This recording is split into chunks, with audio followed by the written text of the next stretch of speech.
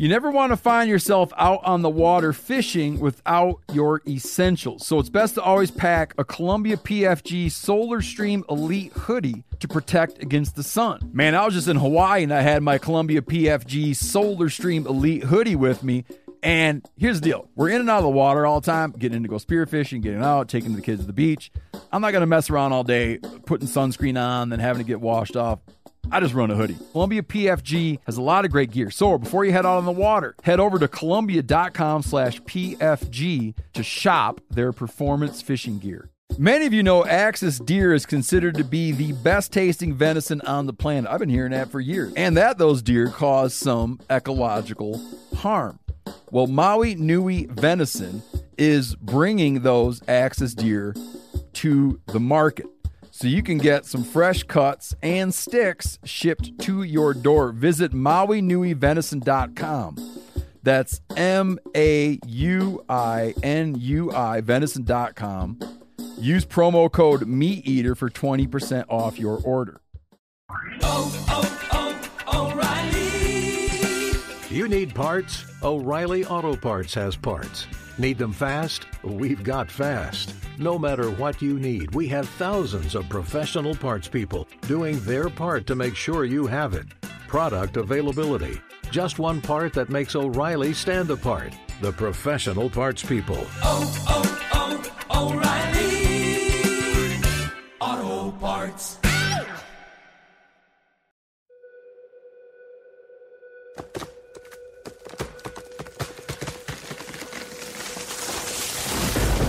This is the Meat Eater podcast coming at you shirtless, severely bug bitten, and in my case, underwearless. We hunt the Meat Eater podcast. You can't predict anything. Presented by First Light, creating proven, versatile hunting apparel from merino base layers to technical outerwear for every hunt. First Light. Go farther, stay longer. Holy shit, man, we got so much to like. People don't even appreciate the level of work that goes into this because we're right now getting rid of all the stupid stuff we're going to talk about to make more room for the main thing we're going to talk about, which is like Clovis points and Folsom points. The hell name's Meaton? Metin is a Turkish name. It's Turkish. It's Turkish. My dad is Turkish. He was an immigrant over here. My mom was Irish. God, this is shaping up as an American story already, yeah, man. I was born in Cleveland. Oh, okay. Hence your.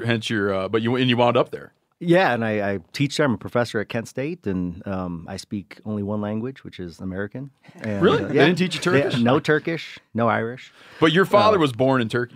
He was born in Turkey. Yep. And was he? So he was not interested in Clovis points as a child. No, he wanted me to be a doctor. In fact, I was the first one in several generations of my family not to go into medicine. Yeah, but you are a doctor.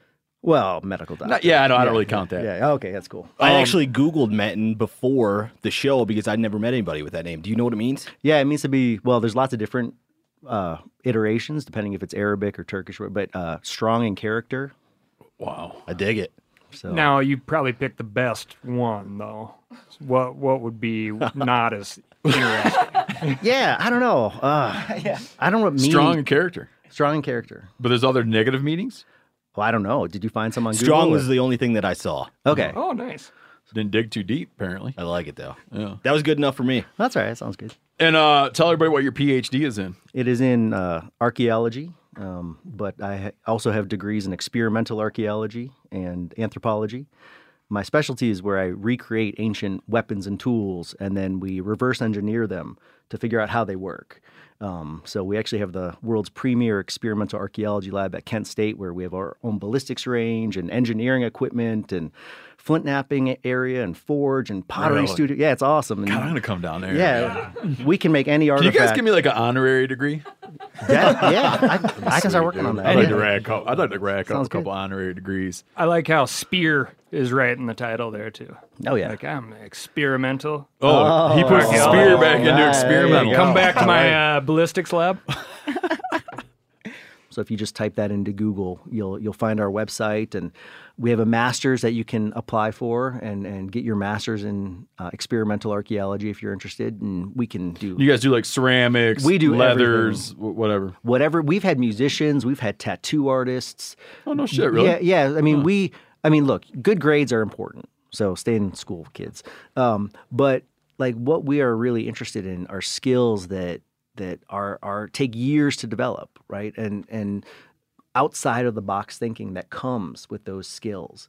We can teach you the science and what a hypothesis is and how to design a test. But what we can't teach you is, the 20 years it took for you to learn the viola, or the 15 years to become a tattoo artist or a hunter or a craftsman or whatever. So we welcome all sorts of people with sort of out-of-the-box skills to apply for our program. Because we can use those skills in experimental archaeological tests, because people in the past made stuff out of all sorts of materials. And so we want to learn all of it. We do got to talk about a couple things. We're going to get into this right away because, I teased this episode the other day where I saw an article. You were probably involved in it, saying basically the headline was like, Clovis ain't all that. And it said they couldn't actually get anything because their point sucked. Pretty much. Yeah. You think that's true? Well, okay. If that's the case, let's cancel this, and we're going to put all the other stuff back in and not going to talk about it. So I think the issue is not that the Clovis points suck. It's just that they're not like a Stone Age AK-47. They're not a Paleolithic bazooka where basically you can wake up one day and just decide, I'm going to get me a mammoth. I haven't had mammoth in a while. So were you involved in that paper? I was the first author of that paper. So see, I wasn't up to speed at the year of that. I knew it was showing around. Why did they suck? I said what they're trying to do is emasculate Clovis. Do you feel that you're trying to emasculate Clovis? Oh no, not at all. Because folks that use Clovis technology are awesome. You think they're badass? Oh yeah, definitely. So it's possible to stop worrying and love Clovis. Definitely. I just think mammoths, in some ways, were more badass. That's a good way of looking at it. Yeah. So. We're going to solve. Are you prepared to do this too? And this is something that Clay and I have. Clay Newcomb, there's one of the guys we work with. He has a very wonderful podcast called Bear Grease, and he and I are often on like little parallel paths of discovery. And he was recently doing a piece about the Folsom type site, and invited a guest of his to knock the channel flake out of a Folsom point. Okay. Are you prepared to knock a channel flake out of something? Oh, definitely. Right here in front of my very eyes. Yeah, I brought. Did you notice I got these brand new glasses on?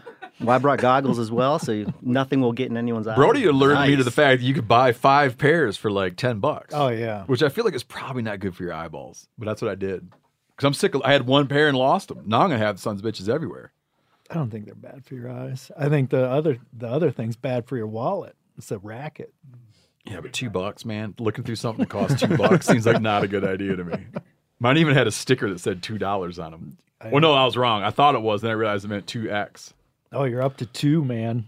Yeah. Getting bad. Quick question for Hayden. How come so many days have gone by and you haven't fixed the artwork? I was actually going to get in touch with you, but you were in Mexico, and I was going to ask if you wanted to have that buffalo print more professionally framed before I went and hung it up. Easy now, man. Why are you hiding it in the bottom back? one? Yeah. Okay. The top one's very nice. Yeah, Jamie Wild Art sent. That's a custom. Yeah, that's from a dream. It's very nice. It's from a dream vision of mine, of wolves eating a buffalo alive, and pulling its intestines out and eating it while it stands. Yeah, there. I think it captures the reality. And she sent that framed. The gentleman that did that buffalo skull sent it in a nice frame, and the frame broke. Yeah, and so Kylie went and got it. So it's more of an issue between you and Kylie. Oh, well, I was expecting you to lower the one and raise the other one, like you had said. You know, I mean, I didn't ask you to do it. You just offered it up. I didn't want to rank them. Just weird. That's all. Good to be here. But Hayden, I'm going to compliment sandwich you. Okay. No, it's too late, isn't it? No, but you can tack one on to the end, sandwich. Man. Well, let me go back. Be like, you look great today. Thanks. And then the top compliment is tell everybody what you just made because that was the best thing I ever ate. Oh, well, thanks, man. It was a burbot liver and smoked trout pate. And yeah. What was the grease on top? That was just bacon fat, just strained bacon fat. Just to keep it nice. Yeah. Oh, it was good. Fat cap. Yep. Thanks, man. Really good. Yeah, first burbot too. So 6-pounder. yeah. Their liver is like what, 20% or something like that? Yeah. It's some outrageous percentage of their body weight. Yeah. Yeah. It was huge, man. I just saw it. I was like, oh, there's no way you could chuck that thing. It just looked good to eat. Doesn't taste livery either. No, my friends in Alaska turned me on to just taking it. They just cut it thin. And you don't want to sit there and eat it for an hour, but it's kind of fun. Let's like drink a beer or whatever with crackers. They cut the liver thin and don't put oil in the pan because there's so much oil in it anyways. Yeah. And just give it like a little psh, psh on a hot, dry skillet. And that's burbot liver Burbot too. liver, yep. Chester, you should eat some of that and see if it screws you up. There's Just smoked for trout fun. in it, though. Just the smear trout, some on your eye or It's something. the trout, man. Yeah. No. Burbot liver, see if you have a reaction to Oh, burbot liver. burbot liver. Yeah. Just smear some on your eye and see if it gets itchy. Or however they do it down there. I don't know. Yeah. Chester, can you super quick give us an update on the walleye situation? Yeah. Seth and I are growing. Our excitement is just like going through the roof because we have a few. I can hear it in your voice. Listen, man. We're very excited about this. We have quite a few people reaching out to us and wanting to have a further conversation of what getting us a boat for the summer would look like in terms of maybe partnerships and whatnot. And Great news. yeah, it's some great companies. You can name that boat the Steve Areno if it comes through the fact that I'm always trying to promote it. That's a decent name, but man, there's just so many other boat names out there that Yeah, they really are. They really that are. we could pick. The biggest thing here is there's going to be 2 boats sitting idle No, for the summer if they do get a walleye boat sponsorship, which means Oh the rest yeah, of us if you guys benefit get like greatly. a real boat, those other 2 boats are going to spend their summer as like company boats. really? Oh yeah. Well, I think that's what Cal's yeah, getting at. that's fair. Anybody, if we get this one boat, anybody is welcome to use my boat anytime. And also, I Not want during to. tournament season, because what if you got to have it ready to go? I'm saying just in general, like with all of the boats, my boat. I'm sure I can speak for Seth too. My boat, Seth's boat, this company boat. Like, I want to get out fishing as much as I can. So anybody that wants to go fishing, let's go fishing. Yeah. I mean, So you got to if- share the wealth. So if a prominent boat manufacturer, and this is a race, a prominent boat manufacturer comes and says, I want Chester and Seth to do this walleye tournament series for Meat Eater in our boat because it would give us more marketing impressions than perhaps any other thing we've ever engaged in. You're saying that I mean, when that happens, other people will be allowed to fish this boat. of course. Yeah. And what does the ideal walleye boat look like for in Montana?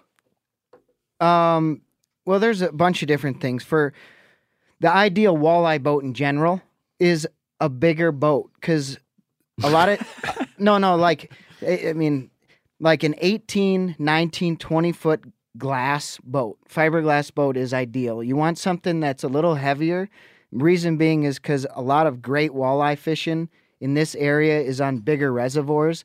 And once the wind picks up and starts ripping, if you're in a little 16-foot boat like the one I have currently, it can actually be dangerous. So, meaning like you could be trapped out there, swamp your boat because of the waves. Is it fair to say that these major boat manufacturers are toying with your life, Chester? No. Because they could, by their lack of a response, their inactivity could actually lead to your drowning. Is that fair to say? Well, just think of the jump. I'm a pretty careful dude. The I jump hope a not. boat manufacturer who wants to get into the bigs is going to have by picking these guys up. Oh, yeah. There's a design out there that's just been waiting for its opportunity to be big. Chet and Seth are going to take it to the top. Mm-hmm. Mega impressions. Mm-hmm. Do you have to do anything official to become a pro? This is going to do for walleye boats what Over the Top did for arm wrestling. That's right. People are going to be switching their hats around backwards, saying "Turn it on." Yeah. Brody, to become a pro, I think you got to, be entered into like a pro circuit. And it depends on the series, like bass tournaments. I know like there's, to be considered a pro, you have to have a certain amount of winnings. There's like sponsorships involved. There's like pro tournaments that you. So you guys have got to have work your entered. way up to that. Yeah, but my goal to this whole thing is like, I don't need to be a pro. I want to become the best angler that I can be. And catching walleye and figuring walleye out is a very good way to become a good angler in like if you can figure out how to catch walleye, you can be a pretty dang good bass angler. Things like that. So It's tugging at my heartstrings, man. I'm so excited, especially now that Seth doesn't have to, that he can do all the tournaments. Oh, because did we get the wedding adjusted? Yeah, because did you hear what we found out? That in Montana, it's one of very few states. Oh, it's one of a yeah. couple states where you can have a proxy. Yeah, to you can have your- a proxy. Yeah, you don't need to Perfect. be at your own wedding. Problem solved.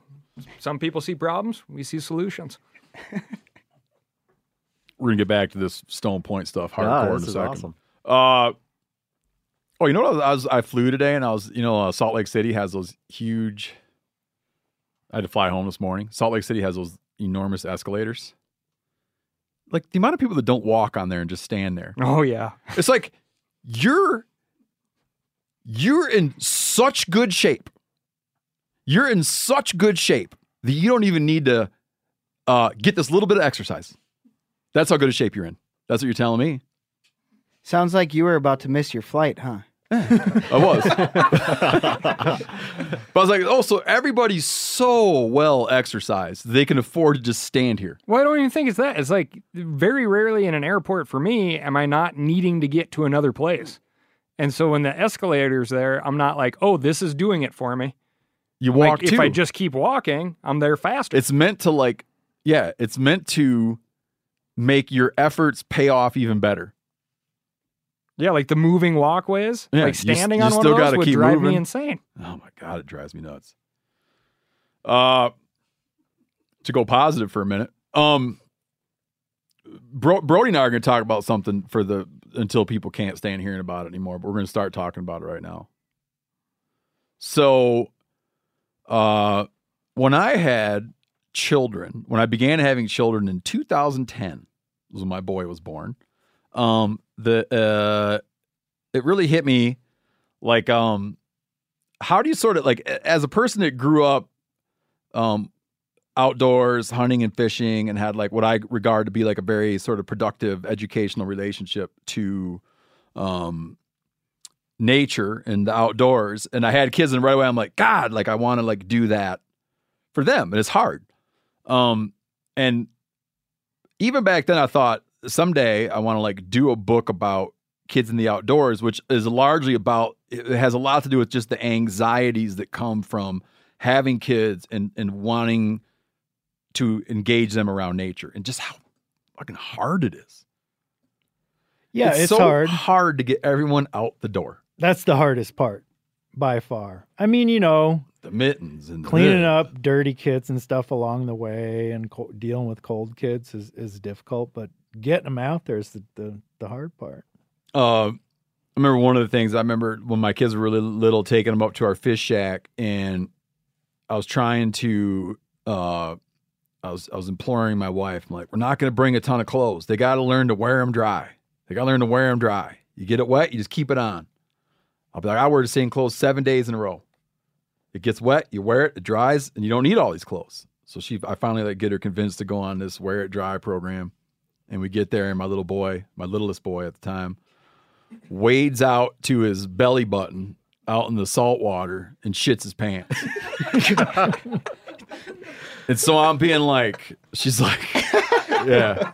My wife's like, wear this dry.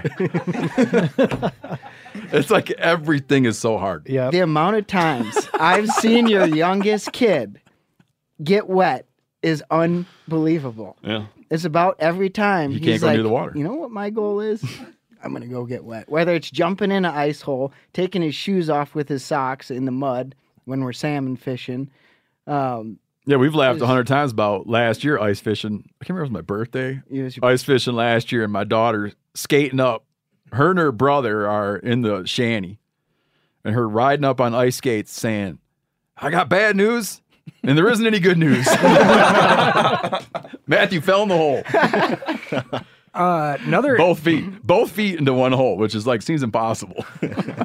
fish shack when your oldest broke his arm right immediately before the trip, and so you have a kid. He was young, kid in a cast with the very serious warning of "do not get this wet." And I mean, it was like maybe 6. It was less than a professional bull ride for sure. Like maybe 6 seconds, right? And it's like we're unloading stuff at the fish shack, and you turn around, and he's just like elbow deep. And you're like, huh? That'll wear that dry. In the book I'm about to plug, I actually talk about that because my wife, not coming from a outdoors background, always thinks that everything that I take the kids to is like dangerous. Or used to. Like, oh, guns are dangerous. Hunting's dangerous. Wild animals. Every time my kids wind up in a emergency room, it's because of something she did. Got him a swing set. Broken arm. Got him a Lego kit. Stitches in his head from falling on a Lego. Got him a scooter. Stitches in his head from the scooter. Every time it was like, that was your thing. All my super dangerous shit, no one's ever had any problem. Just getting wet. No, they get wet. She does something for them and they break a bone. Didn't you guys get a little visit from like Child Protective Services at one point too? Right? Man. Like they're like, so yeah, we couldn't. One of them, he got hurt and we weren't looking, and they kept keeping us there and dragging it on. And eventually they come in and this guy comes in and the first thing out of his mouth is like, what are the strengths and weaknesses of your marriage? I'm like, are you kidding me, man? Yeah. It's like he hurt his leg. Jumping off the couch. So anyways, available for pre-order now. Brody and I have worked on this book a bunch. Outdoor Kids in an Inside World. It was a project, man. Yeah. It's available for pre-order all over the place. Yep. And, get it now. It was a release date May 2nd or something like that. And it's an argument. It's an argument for and insights into getting your kids, as we put it, radically engaged with nature. That's awesome. I have a 6-year-old. Oh, and great. I've been worrying about this quite a lot. Just getting him outside because he's on TV and video games and all this sort of stuff. I got him a dog. And now he's outside with the dog all the time, walking him, all this sort of stuff. So little victory, but it's, you got to keep at it. It's a battle. It is a battle, but it's one of the most important things I think as parents we can do today is get kids outside. Oh yeah, I think so. I think for both in terms of engagement with, just engagement with ecology and engagement with environmental issues, and also just having like a little grit and grr, man. Like, I don't know. I see value in it. I'm not saying it's the only way. There's like many paths to. I know I have great friends who raise kids in Manhattan. And their kids are brilliant, compassionate, wonderful. Right? Like, they don't do really anything outside. I'm not saying that that's the only way to get somewhere, but especially a situation like me is where that's the stuff that I value, and I want to like take my bag of tricks and apply it to parenting. Definitely. Because like I want them to see people doing things that they're passionate about. So it's like, and I see people all the time, like everybody names their kid Hunter. There you go. That's what they're hoping for. Yeah. But, they need this book. We've been outside for 6 million years. I mean, so why stop now? Exactly. Available for pre-order now. That was a spirited pitch. Oh, Brody and Cal both got something with a tag in it. Can you guys explain? Cal, did you know that he got something with a tag in it? Yeah. Yeah, I caught a tagged yellow perch the other day through the ice down on Lake Cascade in Idaho, which is a marketing term, right? It's a reservoir. But nevertheless, what do you think they should have called it? Cascade Reservoir? Yeah. Oh, okay. They should call it Jumbo Perch. Yeah, I know. I mean, 31,000. Well, put it this way: there's one tagged fish for every 37 acres of that lake, which is and Cal got one. Yeah, I mean, I was so excited, so excited. It was just, I love that stuff, and it's, it's like getting a tag or a banded duck or banded goose or something like that. Did it have a phone number on it for you to call? Yep. So it's a coded wire tag. It's not like a tracking tag or a transmitter tag or anything like that. But yeah, so you can call in. Did you just call and act like? I called on the. Unfortunately, it's like automated. Oh. And they're and then they're doing like the normal biologist thing of like, well, we got you on the line. We're going to try to extract even more information from you. Like how far did you drive? Did you enjoy your experience? How would you rate your experience? Did you like the fish? How would you rate your fish? How far did you drive? Oh, I mean, it's because they're wanting to know like what your level of commitment was. Right. It was a long haul. Tell them I'd rather not get into that. Bozeman to Cascade Reservoir. Did you save the tag? Do you get to keep it? Yeah, I mean, I had every intention of keeping the tag, and I put it in the front pocket of my bibs, and I must have, I had other fish and stuff in there, and I must have been rummaging around. You were keeping your fish in the front pocket of your bibs? I was keeping just the tag in the front pocket of the bibs. Okay. Because it was very obvious to remember which fish it was, because it was a 15.5-inch, 2+ pound perch. Hold on a minute. So you put the tagged fish in the pocket, or you pulled the tag out and pulled the tag out, as if to. At that point, I understand now. I thought you had a bunch of fish in your pocket. I'm going to keep it. Yeah. Yeah. Make an earring out of it. But I have all the data. Oh, because you did get it. You did get it. You lost it after getting everything you needed. Right. Don't you think it'll turn up though? God, I hope so. I looked all over. But yeah, that was super cool. Like what are the odds, and the fact that it was a huge fish, and really just, like looking on the map, looking for old river channels and stuff and poking holes through the ice. There wasn't anything like super crazy about it. It was just a serious luck of the draw thing. And I don't win anything. So that was fun. Yeah. That's great, man. Did you get any information on that fish? Oh, yeah. Yeah. Like, as far as, like, how old it was? Not age. Because it was tagged as a grown-up, right? Right. Yeah. But it was tagged a year prior, basically a year prior, at 14.6 inches in length. And we measured it at 15.5 inches in length. So the odd anomaly there is that it grew really, really fast in comparison to all their other fish. Like their rates of growth are real slow. Which I pointed out to Cal is actually a negative commentary on his angling skills. Right. It's like that fish would Because eat he caught anything. the weird fish that ate everything. Yes. One of the most amazing things that I learned down there was that they've taken a lot of pictures of the growth rings on their gill plates. Oh, yeah, and they're gorgeous. So the otolith, that ear bone that you typically read about folks aging fish off of, well, on yellow perch, the big gill plate with the little spike on the back, actually you can age as well. And you just boil that thing out, scrape the meat off of it, put it underneath I think backlight it, and you should be able to see some rings. If you can get a microscope, you can see all the rings. And that's cool. We should mess around with that a little bit. Get it set up for that. Yeah, it'd be real fun. You gonna get it stuffed, or you gonna eat it? What is? Oh, I already ate it. That might have been a good idea to get it stuffed with the tag in it. So here's the funny thing. But getting fish stuffed is all a lie.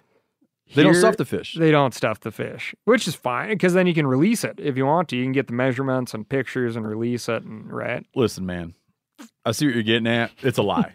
It's a lie. It's a big fish tail. But so here's the funny thing. Like, I sent that picture to Chester and Seth, and like, oh, that'd be something to consider actually mounting. And I was like, it kind of would be neat. And what would that be like? Well, I'm talking with the biologist at Fish and Game, Jordan Messner, and he's like, yeah, hey. This is the Idaho Fishing Game. Yeah. Yep. And he's like, hey, swing in to the office. We have a reproduction of the world record catch and release perch. And I was like, all right, sweet. So go into the office. I'm looking at all the mounts on the wall, right? Can you back up? Yes. Okay. Why were you on the phone with him? I had to return his hockey skates. I borrowed his hockey skates. and while arranging this hockey skate drop off, he says you ought to. Yep. I got you. Yeah, because I was skating during the day. I don't know if you were conversing with him about the tagged perch. No, I actually called him. He was on the ice about a quarter mile away from us, and he zipped over and checked it out. It was awesome. And we got into a bunch of arguments on stuff, and it was very educational. But in the office, looking at all the mounts and stuff, right? And he comes in and he's like, "Yeah, there it is." And I'd been looking at this fish, and it didn't strike me as abnormally large or anything. He climbs up on the wall, pulls the mount down. He's like, "Yeah, here, check it out." And, at the end of the day, it's just a 15.5-inch fish, You're like, it's not. You're like, I got one of those in my pocket. Out of context. Out of context, it's just like not that impressive. But when you're out there perch fishing and pulling perch up through the ice, I mean, I was on cloud nine. I was incredibly excited, stoked. Oh my God, the mouth comes up and you're like, I can put my whole thumb in that thing. Yeah, no, it is. It's hard. It's like a little bit hard to talk about big perch because a big perch is still a small fish. Yeah. And so people are thinking they're going to see a big fish, but they see what to them is a small fish. And then you have to go into this whole thing about how it's actually a big perch. Right. It's like the Keys whitetail, right? You're like, well, actually, that's not like. Yeah, exactly. Right. This is a very big version of a very small thing. And the thing you get all the time is that your first deer? Yeah, right. But it was cool. All right, Brody, you got a tagged cow, elk. I did, yeah. Didn't notice it was tagged until I was cutting her ivories out because it was pretty small. Oh, yeah. Oh, here's the tag. Yep. Oh, It's like an earring. I'm gonna put my spectacles back on. Hold on. Metal ear tag. So that was pretty interesting. They leave you a phone number on there to call. Hold on. You're in violation of the law right now. No, I'm not. It says I return. talked to the biologist. Oh, because it says return to MFWP. I'm gonna call Brody and report him right now on the show. Go for it. Are they letting you keep this? He didn't ask for it back. What's the stats on the cow? How old was she when she got this? She was tagged on February 1st, 2014. So that was 8 years ago. Wow. Tagged 3 miles from where I shot her. So not all that far for an elk. And she was, I think he said she was 2.5 years old when she was tagged. So she's going on 11 years old. Did you feel bad hearing that? No, she was a big ass cow. I'll tell you that. Her eye, look at how worn down her eyes. Oh yeah, man. She's knocking on heaven's door there. Yep. But she was in great shape. She was huge. Wow, look at that. She the lead cow? Cause see, Bolt no, she's like, there's about 100 of them, and she was like, it's a long story, but I've never seen an ivory to look like that. I know. Could you pretty much pull those things out with your fingers? No way. Hand that down to Callahan. Has he seen that yet? Wow. No, they were anchored in there fine. Hand no, that she down, wasn't too. a lead cow, Chester. She was just one of 100. There was an albino in the herd, which was real cool to see. The biologist. How come we didn't shoot that one? Because it was surrounded by 100 other elk. This one was off to the side, Yeah, these ivories are not like ivories that much different than their actual like milk teeth that you'd pull out of a Well, out of yeah, calf. those milk teeth on calves are real narrow and pointy, though. Right. That's awesome. Oh, you were asking about the albino. Yeah, no interest in shooting it. The biologist knew about that elk. No kidding. Oh yeah, he said he knew. He knew that herd. Pretty Yeah, well. that demystifies it. Yep. Remember we covered this. Remember there was like a famous moose in New Hampshire or something. It was kind of piebald or albino, and a guy got it, and everybody got pissed. Yeah, because they've been seeing it around. I mean, they see all of them around because remember that one. If I'd only seen one and it was albino, I don't know what I'd do. But yeah, I learned some interesting stuff. That herd that I shot her out of, the biologist said it's triple what he would like to see, the numbers. In population. Yes. Yeah, too many animals. I'm just telling you what an actual scientist told me. I got it. But I know a few of those fellas, and that's great. But I always ask, like, according to who? Okay.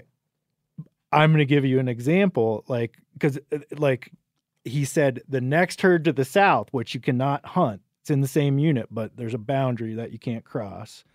That herd you can't hunt because they're much lower than what he'd like to see.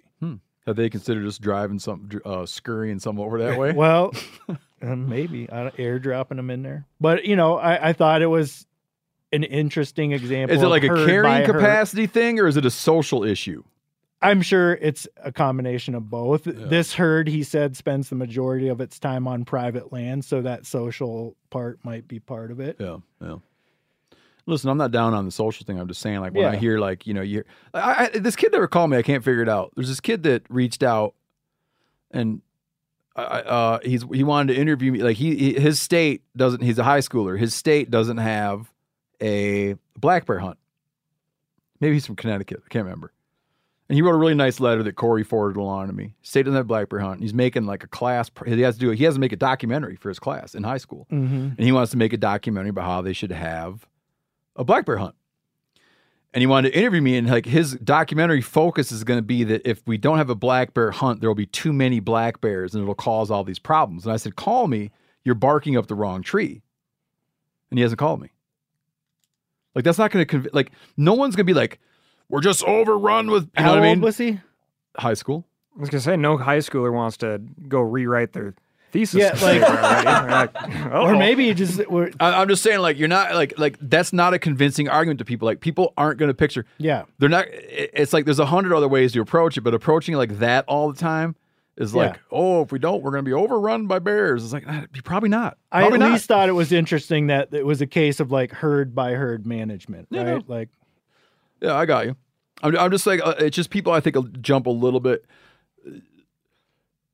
I used to just accept it at face value, over objective, overpopulated. And then, but once you get into it, you realize there's just a million factors that go in, like, according to who? Is it like automobile insurers have a perspective on deer numbers, right? AAA has a perspective on deer numbers. Agriculture has a perspective on deer numbers. Subdivisions with a lot of expensive, landscaping have a perspective on deer numbers. And it doesn't always mirror the perspective of a deer hunter. Yep. I'm saying deer numbers. Yes. That's all. You know all this. I got one hot fact I forgot to throw in there on the perch. How old is perch? How old is the oldest perch? Yeah. 21 years old. Oh, that's high. I hate when people do that to me. I know. Can I redo tough. it? Yeah, 7. Sure. Anybody else? Fish. 11. 12. 9. 16. So prior to Lake Cascade, which now has, I think, 2 world records and all the Idaho state records, there's a perch aged, I think, in Wyoming at 9 years old. Okay. Now, Lake Cascade is just like in this crazy zone of like, they're positive these fish are dying of old age. Not sure at what rate, but their oldest recorded perch is 14. Oh, just a special perch place. Yeah. Are they worried about that fishery crashing? You know how perch populations can just. So it's gone through up and several down periods. But it's like what's considered a crash type of thing. And a perch crash is typically like that missing age class. Mm-hmm. And how strong the next age class is or the previous age class was to where anglers will notice it. Yeah. Right? So but there's been sometimes several it'll of those change. crashes. Like you'll have a fishery with like big fish like they have there, and then something happens and it's just a lot of little fish. Yeah. You boys might have to take this offline. Yeah. Yeah, that's a good one. Sorry. Speaking of records, that was good, Corinne. Speaking of records, a guy wrote in about he's curious. Like, he was disappointed to see that in Boone and Crockett you can't enter a squirrel. There's no do it just like a bear. Yeah, and he's size? like, but he's like, well, how would you measure it anyways? And I was going to explain to him that anything that doesn't have antlers is just skull size. So like black bears, there's nothing to do with turkey. Yeah, but I think that's a. I don't mean to be Debbie Downer today, but the way they do turkeys, I think is a real stretch. Because what do you dislike about it? Because it has multiple beards, you get to keep measuring all the beards. If you had multiple antlers, you'd keep measuring the antlers. All right. Okay. explain the turkey. Well, let me do this first. With the exception of turkeys, everything I'm aware of in the mammal, okay, let me put it this way. Everything I'm aware of in the mammal kingdom, in the mammal world, it's not a kingdom, is it? What is it? In mammals, if it doesn't have antlers, you just measure its length and width of skull. I don't think I can argue with that. So to be consistent, I don't think he's wondering, should they measure the tail, the weight? I think it would just wind up needing to be like, if you're going to do a fox squirrel world record, I think you'd have to keep it clean, and you do length of skull plus width of skull. And it's just like, that's how mountain lions, bears, javelinas, it's like all that stuff's done that way. So I don't think you could break from that. Mm-hmm. But Spencer brings up the very good point that they came up with what he's after for squirrels in the turkey world. So he'd be like weight of squirrel plus inches of tail, yada, yada, yada. You've got a personal stake in this, right? No. Oh, I thought you did. I thought you had some kind of record. I have the South Dakota archery Rio Grande record. Okay. You do? Yeah. It was a triple bearded bird I shot in. So that's a non-typical record, right? So you've done what I'm talking about, where you keep measuring the beards. Yeah, I like scoring them. It's just like fun math. Okay, explain how to score a turkey. So off the top of my head, I think you figure out the spur length on both legs, and then you take that times 10. So if you have one spur is 1 inch, the other spur is... Okay. So you got 2 inches worth of spurs because that makes 10, a lot of sense. You got 20. I think you take all your beard lengths times 2. Sure. And then you have your weight, which there's no modifier on. Well, why not be like, and times that by 3? Well, I think my guess, I didn't invent the scoring. It's to make the numbers fairly even. Oh, so I see. Yeah, because you have a 22-pound turkey who has 2-inch spurs. Now you have 20 plus 22. Yep. And then say you have a 9-inch beard times 2, 18. So they're fairly they're trying to give equal weight to all these things, because some guy could shoot. I get it, because you shoot a turkey, he's a little light on weight. He's been rutting hard, hasn't been eating. But he's got like big limb hangers. Right. Big hooks. Yep. And that guy's going to get screwed. I like this guy's idea. I think one issue would be overall weight. There's not a lot of critters you shoot where they may lose weight because of like where your 22 bullet passed through or something like that. Did you ever hear my turkey competition story? No. So I was enrolled in some town by Doug Duran, and Doug Duran doesn't like people from this town. It's Elroy. Yeah. This is a whole funny story. I feel like I told the story 1,000 times. Yeah, you told it. Okay. The drunkards of Elroy had a turkey derby, and I'm mostly joking about Doug's distaste for Elroy. Doug talks about Elroy like it's the other side of the planet, but it's like about a 5-minute drive away. What's so funny about it, because he's like talks like, oh my God, over in Elroy. I'm like, Doug, it's right there. It's a Wisconsin thing. So, anyways, I was signed up for the Elroy Turkey Derby, and it just goes by weight of bird. But I gutted my turkey. Ugh. So I bring it down, but it was a huge turkey. And I bring it down, and I was like leading, and then I got beat by some other guy, but not like a gut's worth of lead. He beat me by like not a gut, like a full gut amount. Mm-hmm. Days later, we stop in that bar because this guy we're hunting with had to go find his old man who's always down there.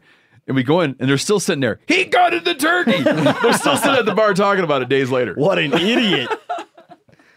Yeah, I go snoot to tail. That's a big thing now. Yeah, the hunting public guy started that. You lay your turkey flat, and it's the long bird measurement. You stretch the snoot out as far as possible, and then you go from the tip of that all the way to the furthest tail feather. That's a hard measurement, stuff, man. Yeah. I don't like any of this stuff. I think it should be this. It's just like spur length. It's spur. It should be subspecies, but it's not actually a subspecies, but subspecies. Mm-hmm. Spur length, because Rios have big freaking hooks. Right? And so you got to like break it down like that. And you draw a line, like you're measuring the tine on a deer. You draw a line down the leg as though the spur were not there, and then take a micrometer and measure the spur. And stop all this multiplying everything. But why aren't there non-typicals, right? So shouldn't your triple beard bird be a non-typical? Yeah, and then you guys would do your thing where you deduct things with deductions. It was right. That's right. Be like net or gross. All right, lastly, we're going to talk about before we get into the the main thing, stone tool technology, Indian arrowheads. You guys probably don't say that, do you? No, usually we say projectile points, or it depends the time period too. So when you were a little kid, did you say Indian arrowheads? Oh yeah, yeah, okay. Yeah. We just got this book. I sent it to hang tight, Spencer. We had a great guest on a guy named Taylor Keene. He's a Native American activist, and we had I don't want to call it a debate, but we kind of debated the two perspectives of the perspective of someone who sees a Indian arrowhead laying on the ground and puts it in his pocket and wants to go put it in his desk drawer for his own enjoyment and personal, aggrandizement, whatever. Versus the perspective of it being like that's a thing of someone else. It has value being there. It could tell a story. It needs to be left in place, and so leave it put. Out of respect for the people who made it, and out of respect, we had this whole debate. Someone someone sent Yanni this book. I sent it to Taylor Keene just as a joke, a text message about the book. 'Cause it was like, how do I identify and value Indian arrowheads? It was like a trading book. Oh yeah, about arrowheads. Like, worth about artifacts around the world are sold and all over the place. I think after guns and drugs, antiquities is the third most profitable trade, illegal trade. Is that right? Yeah. Oh. It sounds way cooler than the other two. Oh, sure. Antiquities. Yeah. So talk about what you're going to talk about. We have an Instagram message for someone says, "Dear Spencer, my name is Declan and I'm a freshman in high school. I was wondering if you had any ideas for a science fair project related to Meat Eater's 4 verticals. I was just looking for an idea that is out of the box and not basic, like which plant grows taller." So what do we got for him? That's a basic science idea? To Declan, yes. What Declan we dealing with? Declan Harrington? Declan Murphy? Since he's a minor, I don't know that I should say his last name. No, you're probably not. Don't say his last name. Just wanted to get an origin. Just Declan. So, and you're bringing this up because of what? Well, this seems like a room that could ideate some good science fair projects. Well, I thought maybe you were thinking like related to stone tools. That'd be good. Or poop knives. The poop knives be great. Yeah. Yep. I think if he you know wants what? The to... poop knives thing would be really good. Mm-hmm. But that debate's already been settled, though. Science needs to be replicated. Yeah. So. Well, yeah, just something around poop knives. There you go.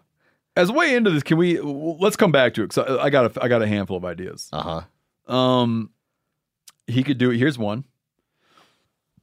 How about he does this? Where does he live?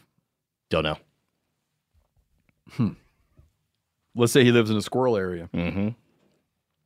Go out, start weighing squirrels, measuring their tails, and then measure their skull, and see if it's like inverse or not. See if it's like a good correlation. If he's like, hey man, it turns out big ass squirrels with big long tails have big ass skulls. So that's it. You're barking up the right tree, so to speak. If he turns out that like huge squirrel, huge tail, little teeny skull, then we might know that that'd be a good project for him. There you go. What were you thinking? I think there's a lot of stuff around cooking for opportunities. Like one thing you hear all the time, especially with your Louisiana crawfish pond friends, is that like if you cook a crawfish and it comes out with a straight tail, it's a bad crawfish. It went in the pot dead. But I don't think that's true. That's something you could easily test and solve a mystery for a lot of folks.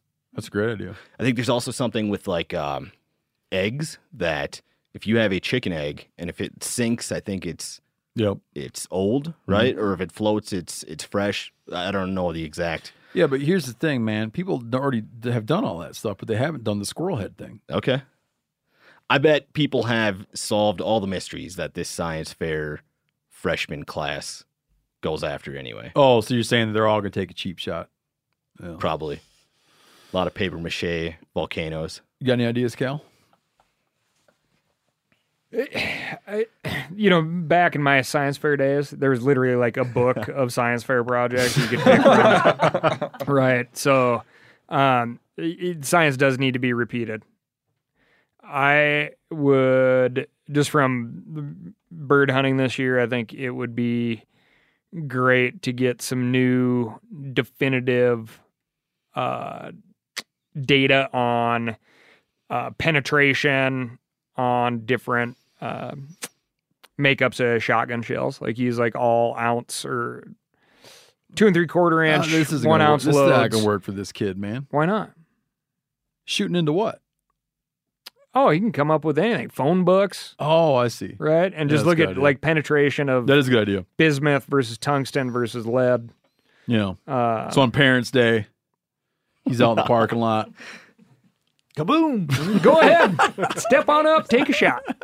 You know something that non-hunters are easily fascinated by is trail cameras. If you're ever watching a show on like Animal Planet or like something on Discovery where they're looking for Bigfoot and they're using a trail camera, they don't call it a trail camera. They're like a Camera trap. remote, camera trap that's motion activated with night vision or whatever. You could just like, this dude wanted an easy way out. He could just go throw out some trail cameras and be like, I took a survey of the mammals on this piece of public land in central Ohio or whatever. Unless he lives in a state where trail cameras are now illegal. We got to find out where this guy lives. Yep. Yeah, but trail cameras aren't illegal in any states for not hunting purposes. Yeah. Good point. Touche. But if you're hunting Bigfoot.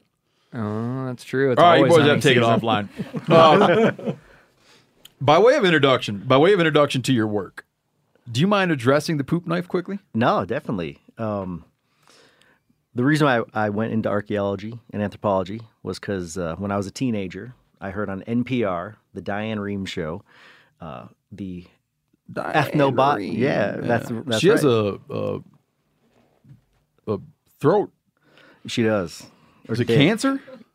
No, I don't think it is. I had a You friend. guys don't know what I'm talking about? I had a friend refer to her always as dying Reem. Oh, that's which is horrible. man. Listen, Horrible. I And like that's why I bring it Diane, up. and That guy, he's a terrible person. Listen, man. Imagine being in the situation that she's toughed it out like she has, to be in the situation of being that you are your voice. America recognizes your voice. They know who you are. You're a voice of authority, and then you're stricken with a health issue that impacts your voice. It's like almost like Shakespearean. You can imagine how cool I was as a teenager listening to Diane Rehm. You know. Oh yeah, did you tell all the guys on the school bus about that? Oh, definitely. It was, but Wade Davis, who's a ethnobotanist and anthropologist, was on the show promoting his new book, and what was the book? It was called Shadows in the Sun. Okay, really great book about ecotourism. And he told the story that one of his Inuit informants told him that allegedly his grandfather in the 1950s and his family was being moved off of their ancestral homeland in the Canadian Arctic. And he didn't want to go because it was his land. So his family was trying to convince him to come in the igloo, and they would leave the next day for the new reservation or area to go. And he stood outside the igloo in protest and said, I'm not coming in. And day turned to night, and it got pretty cold in the Arctic. And they took away all of his tools and all of his utilities to convince him, like, come inside. What are you going to do? You have got nothing. You can't survive out there. So, allegedly, so the story goes, this guy defecated into his own hands, and as his feces froze, he honed them into the shape of a knife. And he sharpened that knife with a spray of saliva. And he called over a dog and murdered it with this knife, butchered it, turned the dog's rib cage into a sled, used the dog's hide to harness another dog, and he sped off into the night. So I heard this story as a teenager, and I was like, oh my God, that's amazing. I want to study anthropology and learn about technologies of indigenous people. And well, little did I know, 20 years later, I'd found the Kent State Experimental Archaeology Lab, and where we can make any artifact from the last 3 million years of human technology. And well, a few years ago, I was thinking, well, what's going to be our next lab project? And I remembered that story, and I remember texting my co-director, Dr. Michelle Beber, and I said, hey, I've got a great idea for our next experiment. She's like, oh, really, what? And I'm like, do you remember that story that Wade Davis told about the Inuit? And I just left it at that. No comment back, no comment back. Then I see the little text dots. Oh my God, is what she texted back. So we decided to test this idea that you can make a functional knife out of your own frozen feces. And Do you guys have to use your own feces? So I went on a Arctic diet for 2 weeks. Nice. That's great. And I'm way more interested. Do, man. Yeah. that's what I'm saying. Yeah. That's what I'm saying. And what was that? High in protein and fat? yeah, protein, lots of salmon, lots of other fish, fatty meats. I do have a kid, so occasionally there was a couple missteps. I had to finish his applesauce once and his macaroni and cheese. But we actually, in the paper, the published paper, we detailed the whole diet for the 2 saw weeks. that. Yeah. Cool. And then I started to produce the raw materials, and it was amazing, and it was a process because. Did you find that the change in diet had to change the BM? Oh yeah, definitely. No. Also, just like my overall that's bowel movement. Yeah. Well, my whole attitude too. Like I just became real depressed. And I think it was because, we've got this awesome lab at Kent State where we can shoot stuff and create any artifact out of metal or ceramic or stone, whatever. But instead of being in my awesome lab, I'm at home pooping in a bag, which I then would store in my freezer because we needed statistically valid sample sizes. And so I produced a lot of raw materials. You were saving them all up. Oh, saving them all up. And so we then got dry ice, negative 50 degree centigrade, so really cold temperatures to make sure we're replicating the Arctic, and started making this stuff. And we got some pork and tried to butcher the pork with these knives. And we gave ourselves some advantages, too, because I really wanted to be able to say, like, that shit cut it. Yeah, that's great. But so there was no hair on the pork, right? Because that could mess up your blade like the dog would have. Also, the pork was refrigerated. It wasn't warm like a freshly killed dog would be, because that would melt your knife. And I had a file in some cases to sharpen my shit as much as I could.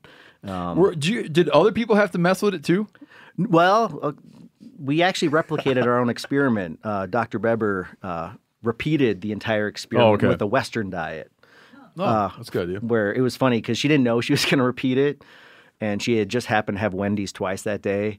So in the published paper, we had to detail, the fact that she had Wendy's down twice. in history. So a Frosty. Yeah. You got to get that. I think spaghetti too. But the point is, when we went to cut this stuff, we could not cut anything. Couldn't make it work. Just streaks, right? Just a different sort of streak, but this time on the meat.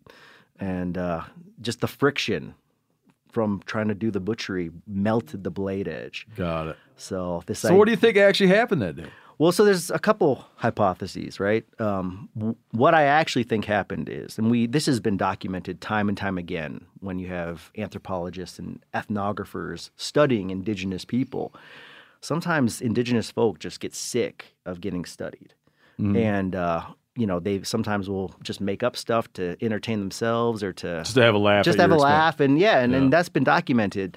And so it's possible that that person told Wade Davis just a story and sort of went into the literature. Who knows? Yeah. Maybe it did happen because the conditions of reality are different than the conditions in the lab, and we've got to balance those two things. The evidence, laboratory-wise, does not support the idea that you can make a knife out of your own frozen crab. And my favorite quote from that paper was, "It was like a brown crayon." It was like a brown crayon.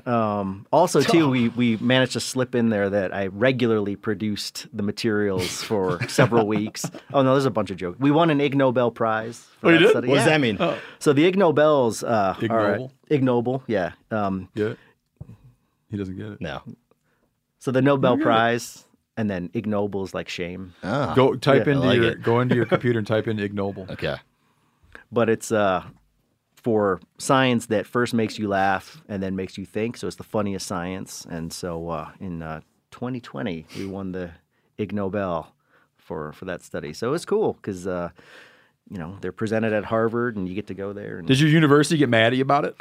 So it's funny because we did all the ethics and stuff before we did the study, and I remember sitting down with the director of research, and they were like, we got mixed feelings about this study that you want to do because, when you type into Google Kent State, one of the first things that comes up is the May 4th shootings. Sure. 10 soldiers and Nixon. Yeah, that's right. You're a good singer. Oh, Daddy in Ohio. Yeah. Play that shit, Phil.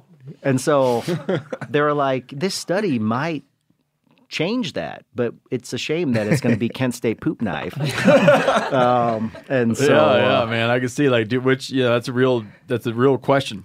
Which of those you want? Yeah, and well, we did it. So now, how I found the paper, I was researching for an article on Peter Fluting, who claimed to have been stuck in a blizzard in the Arctic, and he crawled underneath his sled to survive, and he was there for 30 hours, and the blizzard was so bad that a wall of ice formed around him. And he said in a moment of genius, he defecated, turned that shit into a chisel, and then broke his way out. That was the only way he could escape this little coffin that had formed around him. And the only information online available to help solve whether or not this could have really happened was your paper.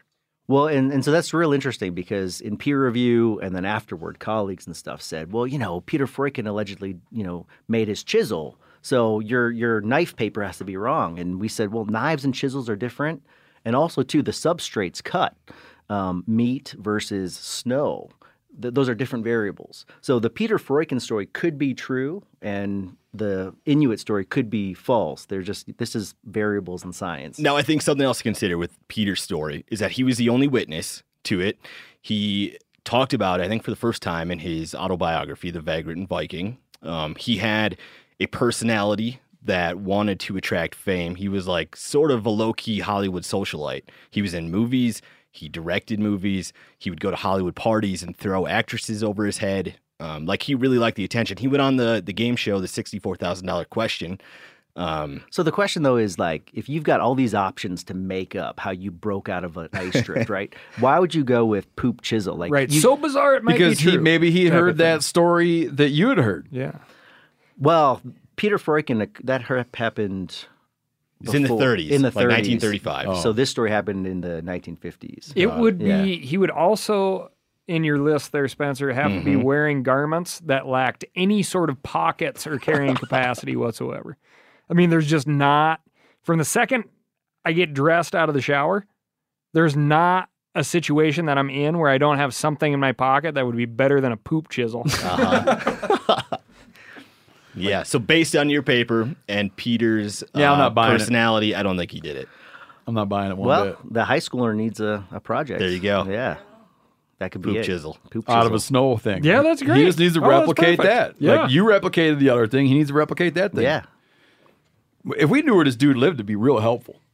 It's like Florida where it's really hot. Yeah, if he's in Florida, that'd that's be not going to work. That'd be the worst poop knife of all time. So if you want to read the article that I had referenced, his paper, its fact checker did explore Peter Freuchen save his life with a poop chisel. You can find that on themeteor.com. I wrote it in 2021. Excellent. Great plug.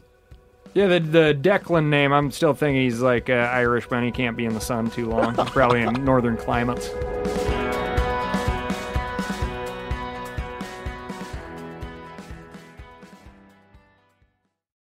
Hey, everybody, I'm talking here about Montana Knife Company from our very own state of Montana.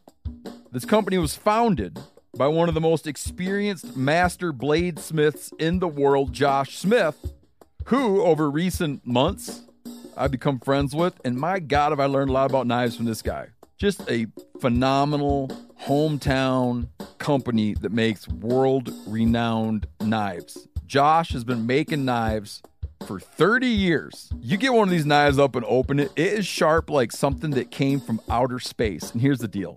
They make knives that can be sharpened. You can work on these knives. If you don't want to work on them, you send it to them and they'll work on it. They'll get it sharp. Phenomenal hunting knives. If you want to see them in action, we just did, me and John Hayes, the taxidermist, just did a video about how to properly skin a black bear. Watch that video, and in that video, you'll see Montana Knife Company knives in action. MKC products usually sell out in minutes of being released, which is true. But now, for the first time, they're dabbling with having knives in stock on their site. So right now, you can grab yourself a Blackfoot 2.0 or the Ultralight Speed Goat. Use code MeatEater, and you get 10% off your first order. Montana Knife Company. Working knives for working people. 10% off with the code MeatEater. That's a good deal. Rain or shine, every day is a great day for fishing, right? And you probably got rain gear, but you shouldn't overlook sunny day gear. Columbia PFG Solar Stream Elite Hoodie has you covered on the sunniest day. Man, I was just in Hawaii and I had my Columbia PFG Solar Stream Elite Hoodie with me. And here's the deal. We're in and out of the water all the time, getting in to go spearfishing, getting out, taking the kids to the beach. I'm not going to mess around all day putting sunscreen on, then having to get washed off. I just run a hoodie. I mean, who wouldn't trade a sunburn for a trophy fish? But why do it if you don't have to, especially when this Solar Stream Elite Hoodie is built with broad spectrum UV protection. We're talking UPF 50, and it has airflow so you don't overheat. And what's the alternative? Putting down the rod every half hour so you can slather on some sunscreen. Seems like an easy choice to me. So if you're going to be spending long days out on the water, and I sincerely hope that you will be, head on over to Columbia.com/PFG and shop all of their performance fishing gear. O'Reilly Auto Parts are in the business of keeping your car on the road. O'Reilly Auto Parts offer friendly, helpful service and the parts knowledge you need for all your maintenance and repairs. If you're confused about what part you need, like what wipers are going to be the best, what replacement headlights are going to be the best, go into O'Reilly and talk to the people that work there because they're great and they're super friendly and they'll get you squared away where you walk out knowing you got the right thing. They've got thousands of parts and accessories in stock, either in-store or online, so you never have to worry if you're in a jam. Do you need your windshield wipers replaced? You need a brake light fixed? You need some quick service? They'll help you find the right part or point you to the nearest local repair shop for help. The professional parts people at O'Reilly Auto Parts are your one-stop shop for all things auto do-it-yourself, and you can find what you need in-store or online. Stop by O'Reilly Auto Parts today or visit us at O'ReillyAuto.com/MeatEater. That's O'ReillyAuto.com/MeatEater. Okay, I'm trying to think out. There's a million ways to get into this. I'm trying to think of how best to get into it. Let's get into it like this. We just talked about the poop knife. Yeah. Explain Explain the question about Clovis and go as broad as you want. Meaning, you can because there's a thing we've talked about extensively is like the Blitzkrieg hypothesis. Yes. Okay. Yeah. So however you want to set it up, walk us into the paper you recently did about did these boys really go out and make stone projectile points and take down how big were mammoths? Real big, like 2 tons. Oh yeah, easily. Were they chiseling little stone points and knocking mammoths down? All right. So why is that a question that sort of goes beyond just simple curiosity? So megafauna, right? 35 genera of megafauna went extinct at the end of the Pleistocene, so about 10,000 years ago. And the big question is whether or not humans in North America had any role in those extinctions. And that speaks to larger philosophical issues about, our nature and our balance with, ecosystems and all this sort of stuff. So people that use Clovis technology were some of the very first people on the continent. And we know Clovis folks date to around 13,600 years ago. Now, back in the 50s and the 60s, when archaeologists were really getting into the study of Clovis, they noticed that, wow, just as Clovis people seem to be traveling across the continent, all these megafauna really seem to be dying. And so there must be a connection there. There's covariance. But not just around the continent, around the world, man. Well, look at the islands that wound up having mammoths till 4,000 years ago. What happened 4,000 years ago? Dude showed up. Wrangell Island. That's true. Now, there's 2 issues with that. One is that island extinctions are different than continental extinctions. Yeah, they had one dude show up. The other issue is that a paper just recently came out that showed that mammoths were surviving in northern regions until very recently. Like 4 or 5,000 years ago. So we did not cause their extinction. Oh, okay. Yeah. And so, all right, go on. Yeah. So, but it's a good point. We are terrible on islands. Like, but Wrangell's not that big too. So like, there's all these other factors. I'll let you go on, but you got a lot of inbreeding, shrinking, malformed mammoths on that island.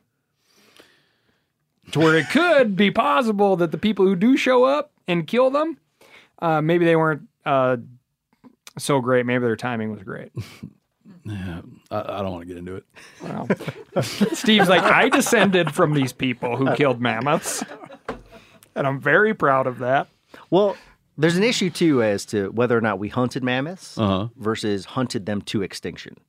Okay. And so I don't think anyone doubts that on occasion people that use Clovis technology hunted mammoths. There's archaeological evidence that on some occasions that seem to have occurred. The big question is whether we hunted them so much with the Clovis fluted point that we wiped them out. Yeah, because a guy like me grew up seeing a Clovis point and saying, that was made for killing mammoths. Oh, and Clovis points are awesome. You're grabbing one off the table. I am grabbing one. Yeah, you got to describe for a layman. Clovis points are 10 to 12 centimeters, 5 or 6 inches. They're beautifully flaked. It took me years to learn how to make an accurate Clovis point. We can pass them around. I brought several. They're huge. Yeah. Almost like you wanted to kill a mammoth with it. Well, you can get real small ones, too. There's some small ones over. Tiny mammoths. Over here. Little tiny ones. Oh, that's beautiful, man. And they've got these channels. I want to hold one of the big ones. Yeah, here you go. Point you another one. Let's see another good one. Well, this one's hafted. Let's see. Here's a good one. Okay, sweet. Go on. I just want to hold it while you talk. Yeah. No, it's cool. So they've got these channels that come from the base, and these channels are really difficult to master. It took me a long time to learn how to flake these channels off the base, because when you hit the point from the base, it causes all sorts of bending, and the point will break. And we know from studies of the archaeological record that when you flute these things, they break 1 out of 4 times, 1 out of 5 times. Can you explain fluting? So fluting are these channels that you see at the base, and so they extend from that flat or concave base up. And is that concave or convex? I can never get those things right. Concave is the one where it goes into the like a cave. Yeah, you're holding the point and running along the length of the point. They got it all done, and then they thin the base by knocking a channel. Knocking a concave channel up each side of the thing. Each side. So you risk breaking it twice. And that's where it's anchored on a shaft, right? Yeah. And so the big question is, it takes years to learn how to make a Clovis point. And even after you've mastered it, you risk breaking it 1 out of 4, 1 out of 5 times. Why would Clovis people take those risks when you've got to feed your family and protect your band from predators and all this sort of stuff? These are really important weapons for them. And actually what we discovered was that fluting technology is not for better hafting it or attaching it to a spear shaft. It's the world's first shock absorber. You think so? Well, we showed so. I've been following this a little bit. But. So what we were able to find when we teamed up with a bunch of engineers and computer scientists was that when you flute both sides of a Clovis point, the base becomes super thin and brittle, really thin and brittle. And I started to think to myself, man, it's so thin and brittle, like it would just crunch. And then I was like, oh man, maybe that crunching is actually the advantage they were going for. So when a car crashes into something, the front end crumples, protecting the people inside. So when you've got a Clovis point, and I've got one attached to a foreshaft here, is going 70 or 80 miles at prey, right? You're going to get a lot of compression stress between that animal and the 8-foot spear shaft behind it. Now, oftentimes the point will snap in half, but if you've got that little shock absorber where it crumples a little bit and absorbs some of that impact stress, it actually will crunch at the base and not break the point in half. So if you're Clovis people and you're traveling across a continent and exploring new lands that you've never been to before, killing mammoths left and right. Well, you don't want to faster than you can eat them. Well, you don't want to spend a lot of time remaking your weapons all the time. So by integrating these little shock absorbers, they figured out a way to basically extend the life of the tool that kept them alive.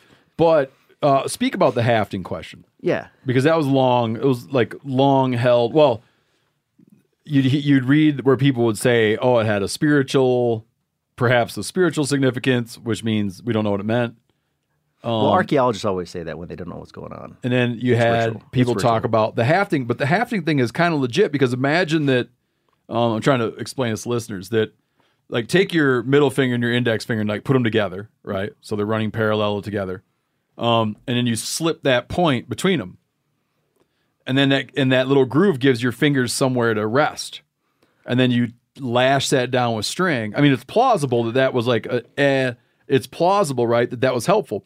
Because if it was a rounded surface, your fingers wouldn't have anywhere to really grab. So that's one really interesting thing about the way archaeology is done today is that we study it in basically a way that you just described in terms of evolution. And usually when evolutionary features get adopted, it's because they've got multiple benefits. Mm-hmm. So shock absorption could be one benefit. Hafting could be an additional benefit. Yeah. And there could be other benefits to fluting that we have not yet discovered yet. So there's a lot of work to do. I want to get back to what we're on, but I want to talk about hafting for a second. Yeah.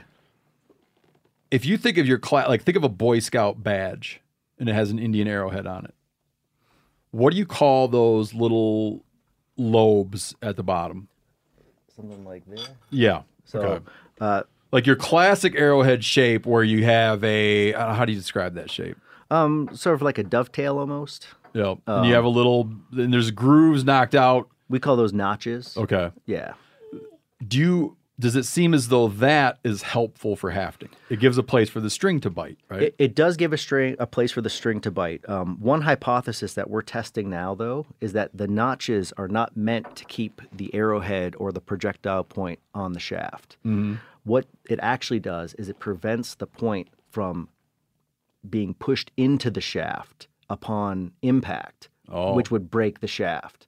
And to be honest, even though it takes years to learn how to make any sort of stone point, the shafts would probably be a lot more valuable to ancient people because it takes so much more time and effort to get it straight, find the right wood, carve it out. Whereas once you know how to flint knap a Clovis point, you can do it in 25 or 45 minutes real quick. Got it. But the shaft is a pain in the ass. But the shaft is a pain. So they would make them with different stuff, right? Isn't there some that are made out of like camel bone and mammoth ivory? We get foreshafts and shafts made out of wood and all kinds of wood and bone and everything. So, and it depends on where you are in the world. So bamboo in some cases in East Asia. Did they have any kind of like ancient adhesive that they would use on them? Yeah, so pine pitch is a really good one. Hide glue, they would make glue from hide. Now in our lab... Is this all natural materials right here? No, in fact, it's mostly synthetic. Okay. Now, one reason why we try to not use animal products when we do experiments is because the ethics in terms of doing experiments with animal products can just get a little dicey. Come on, really? Oh, yeah. But how are you supposed to do the work? So what we do, we sometimes use animal products. I'm not saying we cut them out entirely, but there are some experiments where we don't need to use animal products. So we'll use like a wax twine or a plant-based product. If that's not the part you're looking at. If not the exactly. I'm with you. And then also too, pine pitch can be really difficult to produce, and there can be variability from one experiment to the next. And if we want consistency, we got to use like a thermoplastic that allows us to control that variable when we're focused on some other variable. Yeah, but if you're studying adhesives, then you're looking at that's exactly right. Yeah, so, that's fair. I'll give you that one. That's fair. So, what all kind of weapons were these points used on? Spears, bows, atlatls? So the atlatl. Now, let me just preface that by saying we've never found a Clovis atlatl. So are you into atlatl or atlatl? I say atlatl. See, man. Okay. What do you say? I used to say that, and then I got corrected so damn much, I started saying atlatl. Really? Yeah, I think atlatl. Dude, I had a dude tell me, he's like, listen, man, it's wrong. And I switched because I trusted him. Really? Yeah. Oh, man. Trusted him. I think so. And then he was like, let me tell you about this poop knife. All right, so, yeah.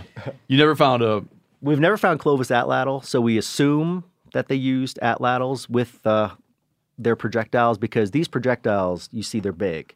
If you tried to put that on an arrow, it might mess up a lot of the ballistics, and it'd be hard to haft that onto an arrow shaft. And you don't see evidence of bows and arrows on this continent until like 4,000 or 5,000 years ago of any sort, right? Yeah, even later in some cases. Okay. So the other issue too is we don't know that they were used with an atlatl. It could be hand like thrown spears or thrusting spears, handheld thrusting spears. Got it. So it's just an assumption that they use the atlatl, but they may not be projectiles at all.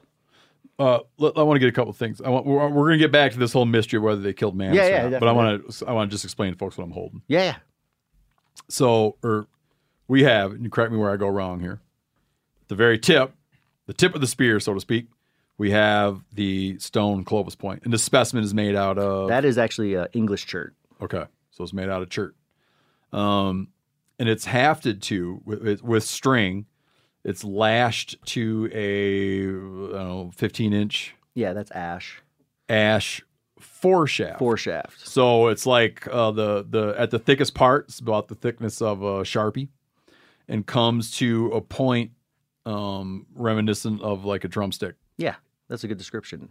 And then you didn't just fling this at something. There's like another part. Yeah. So there's what's the next part? Or do you have one here? I couldn't fit the 7-foot dart into my suitcase. So this sockets into a handle, or what do you call that part? Well, we call it a dart, and so it would be like a 7-foot, very thin and flexible spear. And that way, what happens is you throw the entire sort of dart and foreshaft at the animal. The foreshaft sticks, the dart falls out, and then you can retrieve your dart and put in another foreshaft. So this would just socket into that, like just held by friction. Yes. Into, when we're in South America, they still use socketed, shooting out of arrows. They still use socketed points that fall away. That's amazing. Yeah. And then they would tie, for their bird points, they would leave a tied connection wrapped around because they want the arrow to fall away. And then the bird tries to fly away and he gets hung up in the bushes because he's dragging the shaft around on the end of a chunk of string. Yeah, that's almost reminiscent. I read an ethnographic account of they tie like skin balloons when they're doing whale hunting, so that when the projectile hits, the underwater creature that you're going after, you can follow it with that balloon. So it's not being dragged, but it absorbs a little bit. Yeah. It's like a little bit of a shock absorber when something pulls on it. So, and then that would be if the atlatl thing. Explain what that is. I'm holding it right now, but just explain what the hell we're talking about when we say an atlatl. So an atlatl is basically a stick with a little nub at the end of it. And that little nub... Very similar when you're playing fetch with your dog and you got one of those tennis ball huckers. And that's in fact, exactly it, right? Yeah. It's like a tennis ball hucker with a little turkey spur sticking out the end of it. Huck it. That's what it is. The physics are the same, right? It's basically increases the leverage of your arm. It's a lever. And when you've got just a stick with a little nub, you put your spear sort of insert it into that nub. You can launch a dart, 70 miles an hour, 75 miles an hour. Are you pretty good with one? No. I suck. What's the best person? Okay.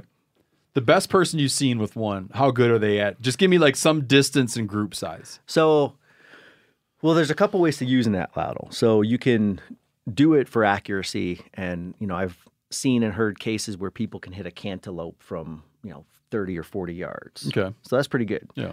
The other thing, though, that you can do with a dart and atlatl is if there's a large herd 150, 200 meters away, you can just launch your dart into the herd, and it will go that 200 meters.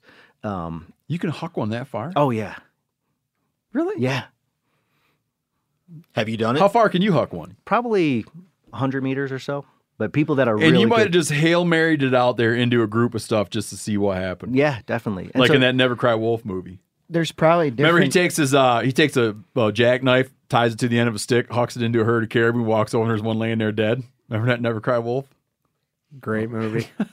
Phenomenal movie. Is there different size, like projectiles and stuff that you'd throw out of an atlatl? Because obviously one you could throw farther than another.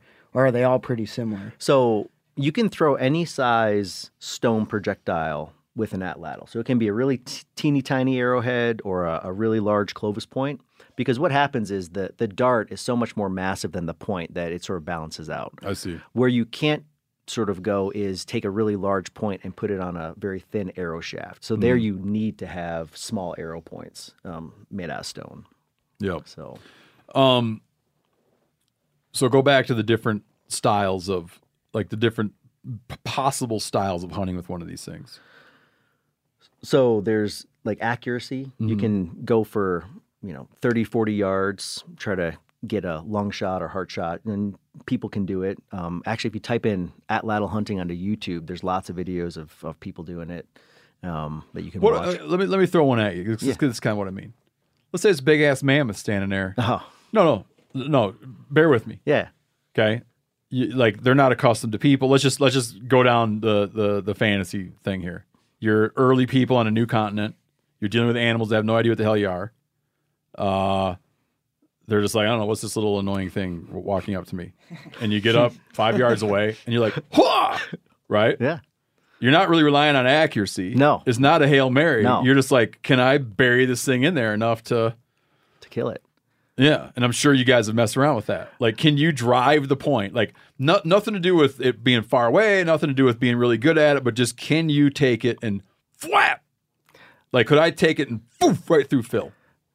Oh, through Phil? Oh, yeah, definitely through Phil. Yeah, that's no problem. Right, pin him right to his chair. Yeah. But when it comes to a mammoth, the answer is no. Just flat out. Yeah, just... know that I'm going to pin him to his chair, or know that I'm going to get it in there enough to do something to him? You wouldn't be able to do anything to him, probably. Really? Yeah. And I can explain why. All right? I don't buy it for 1 second. I haven't even heard the explanation. Yeah. Even me? All right, tell me why.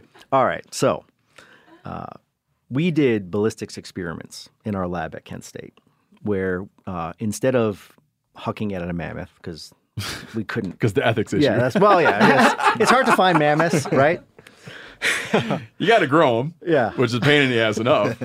And they're trying though. They're trying. No. It'll be helpful to you guys. Yeah, you should order the first couple. Well, I've got.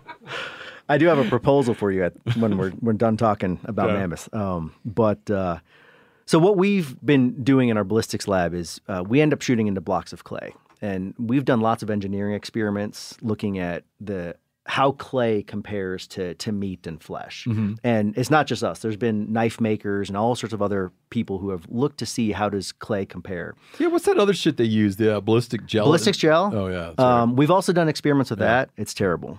Ballistics gel is... Really? You don't like it? What about what they always do on like TV shows, like when they're testing out swords and shit, like using pigs? Like a pig carcass? Yeah. So, I mean, you can use carcasses. The issue, though, then is how does that sort of compare to the animal? To it, yeah. So we were shooting into blocks of clay. Mm-hmm. Now, these blocks of clay, while they compare to meat, when they are different than meat, they are less resistant. So less resistant. They also don't... I don't understand what that means. So that means if you were to fire into meat into clay, the projectile going into clay usually would be similar to meat in terms of penetration depth, but on occasion it would be less. So, or no, it would be more. I'm sorry. On occasion, it'll penetrate clay better than... It'll penetrate clay better than meat. Okay. All right. So we're firing into a less resistant substrate. You're giving it the benefit of the doubt. We're giving it the benefit of the doubt. And also, our clay, even though it compares to meat, doesn't have hair and it doesn't have hide.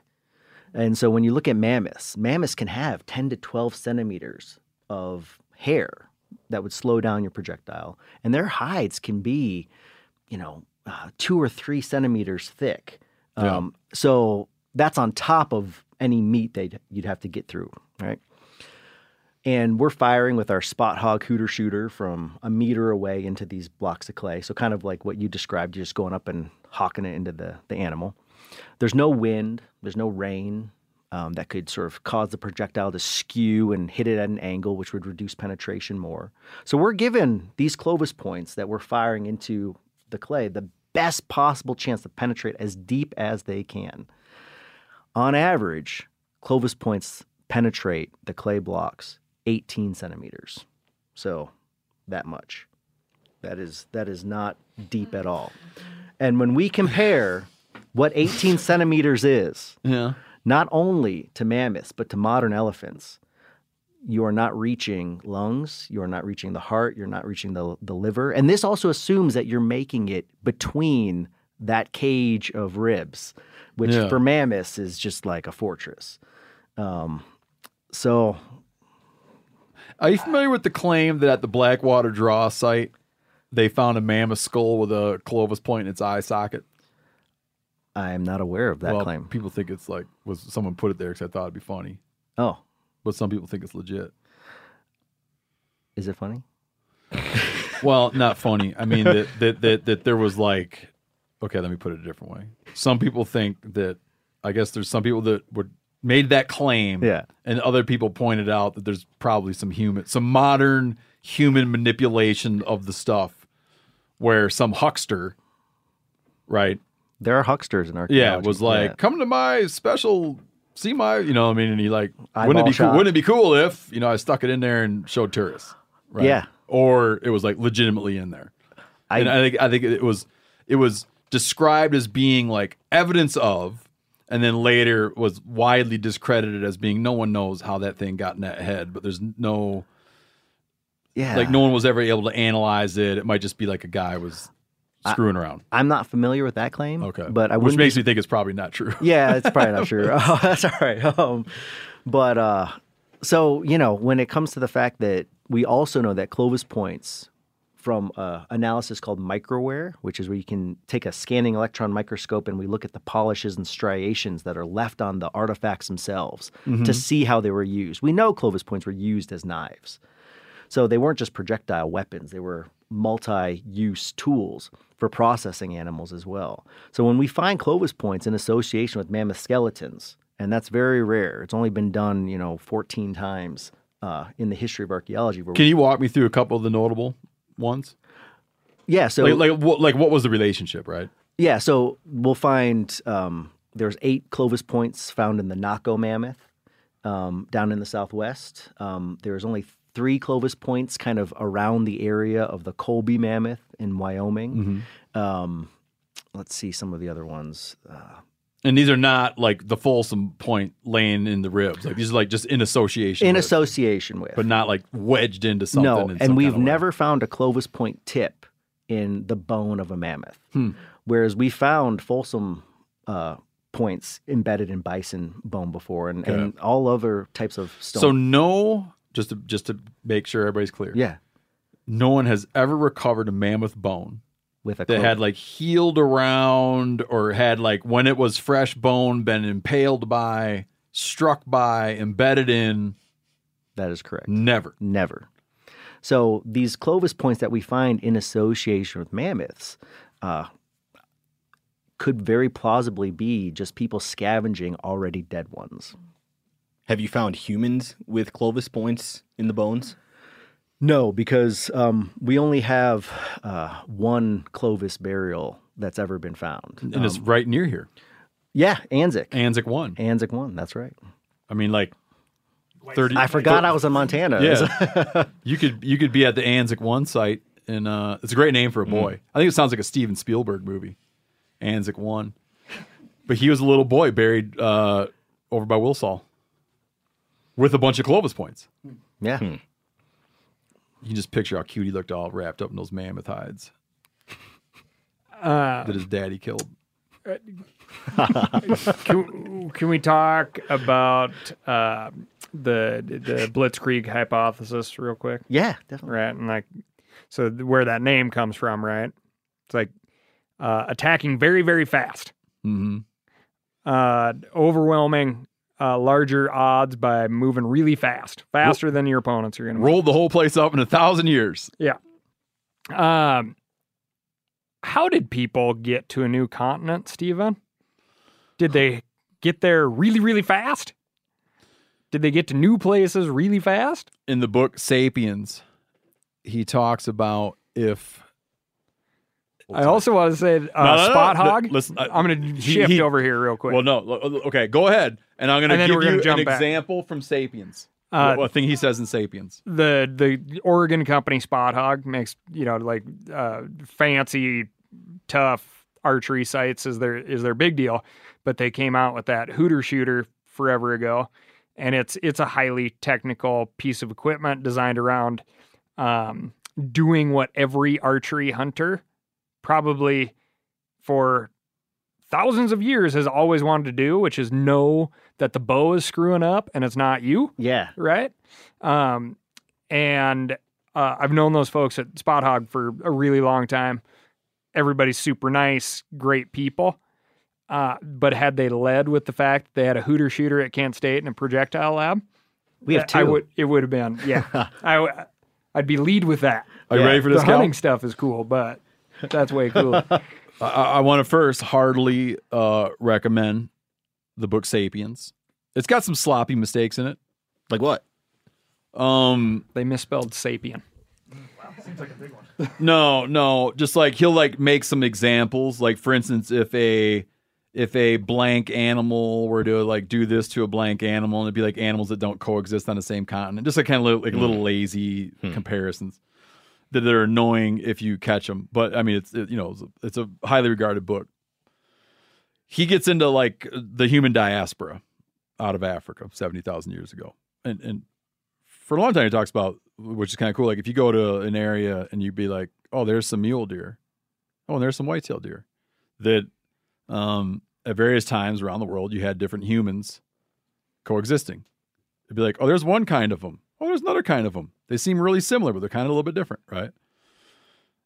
But he focuses in on Homo sapiens.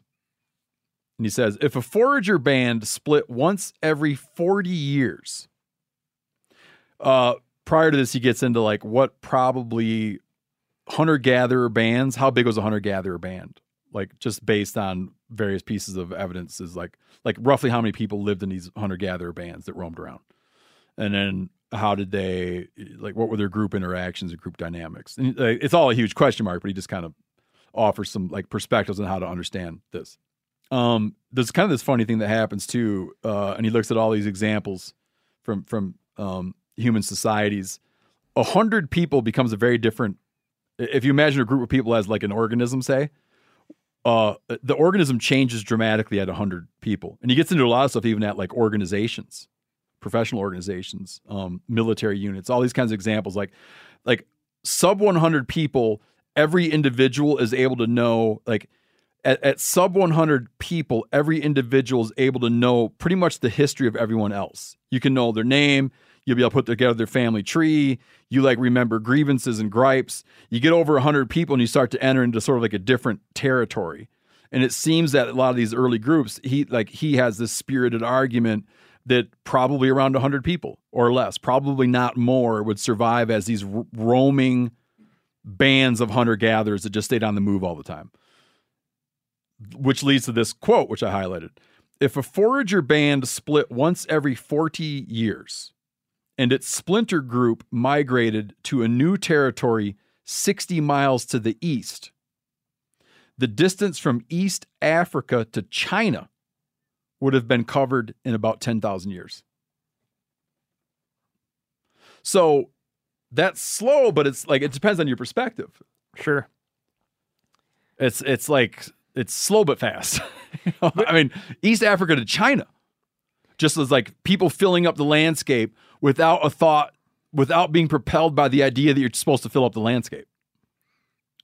I mean, obviously you're familiar with this, which is why I asked the question, right? It's like, in order for there to be new, there brings to mind like this picture of like, I fell out of a balloon and landed in this landscape where nothing had seen me before or my kind before. Yeah, I'm with you. Whereas that 60 miles, certainly around here, you know, we have a bunch of snow on the ground right here. You move 60 miles in 3 different directions, you're going to be, there's some stuff that looks green around here already, and is snow-free, right? You can really change your landscape and what's around and abundant there. Yep. But we know that all these animals have these big overlapping territories.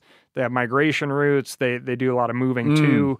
So this idea of there being like a new encounter, like constantly unannounced, is sort of a constantly unannounced presence. Surprise, we're humans, right? Is very hard for me. Like the knowledge of humans may well have just traveled sort of at the outer edge of humans. Right. Yeah. Right. And I think like the hunted animals are like, oh man, those slow bipedal things, or we move a little bit. A few days later, they show up. No, that's a great point, man. That it wasn't like some dude is like, I'm going to sneak over 1,000 miles past where anybody's ever been For the honey and hole. get past any awareness of who I am.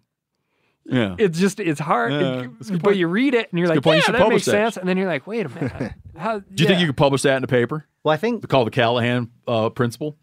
Yeah, well, I think what you're getting at, right, with Blitzkrieg is it assumes animals are also real dumb and that animals don't learn. And, you might get away with walking up to a species that's never seen you before once. But his buddies are watching and they're going to see what you did and they're going to learn. And so this idea that just because we were new, we could just walk up and sort of club animals on the head and take them out Blitzkrieg style doesn't make any sense at all. Or even the atlatl, when you compare it to like close range hunting tactics that we have now, right? Especially to huck something 200 meters, that's a big body movement, right? I imagine there's a couple of big steps in there. You're really arcing your arm. You're doing a run, you're, like Happy Gilmore style. Yeah, Happy Gilmore style, right? Versus like you're not crouched down, semi-sneak, drawing your bow back, locking it in. There's just like some big movements. Yeah. It's a more probably less a little more brutal versus less subtle. finesse. Yeah. Another thing I read, it's like another anti-Blitzkrieg hypothesis thing I've read, is that there's no remains of, I don't think there's even a butcher site of like a giant ground sloth. Every time you're reading about the Pleistocene extinctions, they always love to talk about the giant ground sloth because what a crazy ass animal. Yeah. Right? How tall are they? Like, I don't know, 14 feet tall or, people love to bring up like mammoths and right. It's like when some journalist is going to do a list of animals and they know they're going to start with mammoth, the second one's probably the giant ground sloth. 9 feet long, 550 pounds. Yeah. They're Saber-tooth like, tiger. mammoths and giant ground sloths. Every journalist does it. I was reading that there's no butcher site. Not only no stone tools stuck in his bone, not even a butcher site from a giant ground sloth. So the only animals that we've got Clovis artifacts in association with are mammoths, mastodon, one camel, one horse, and I believe that's it. But we have human bones associated with more animals, but it could be like overlaps for like burial sites, right? Like, because I know that we have like some cave bears and some human skulls in close proximity. Not in North America. South America. I've never heard of that. I think it was 2 years ago. There was something that came out. That was pretty neat. Yeah. Underwater cave. So in Mexico, the cenote. Yeah, there is a human skull. Yes, and so maybe there was. Yeah, I think it was a woman that had been hit over the head, right? Yeah. So yeah, I believe that was in Mexico. But it was a very confused stratigraphy.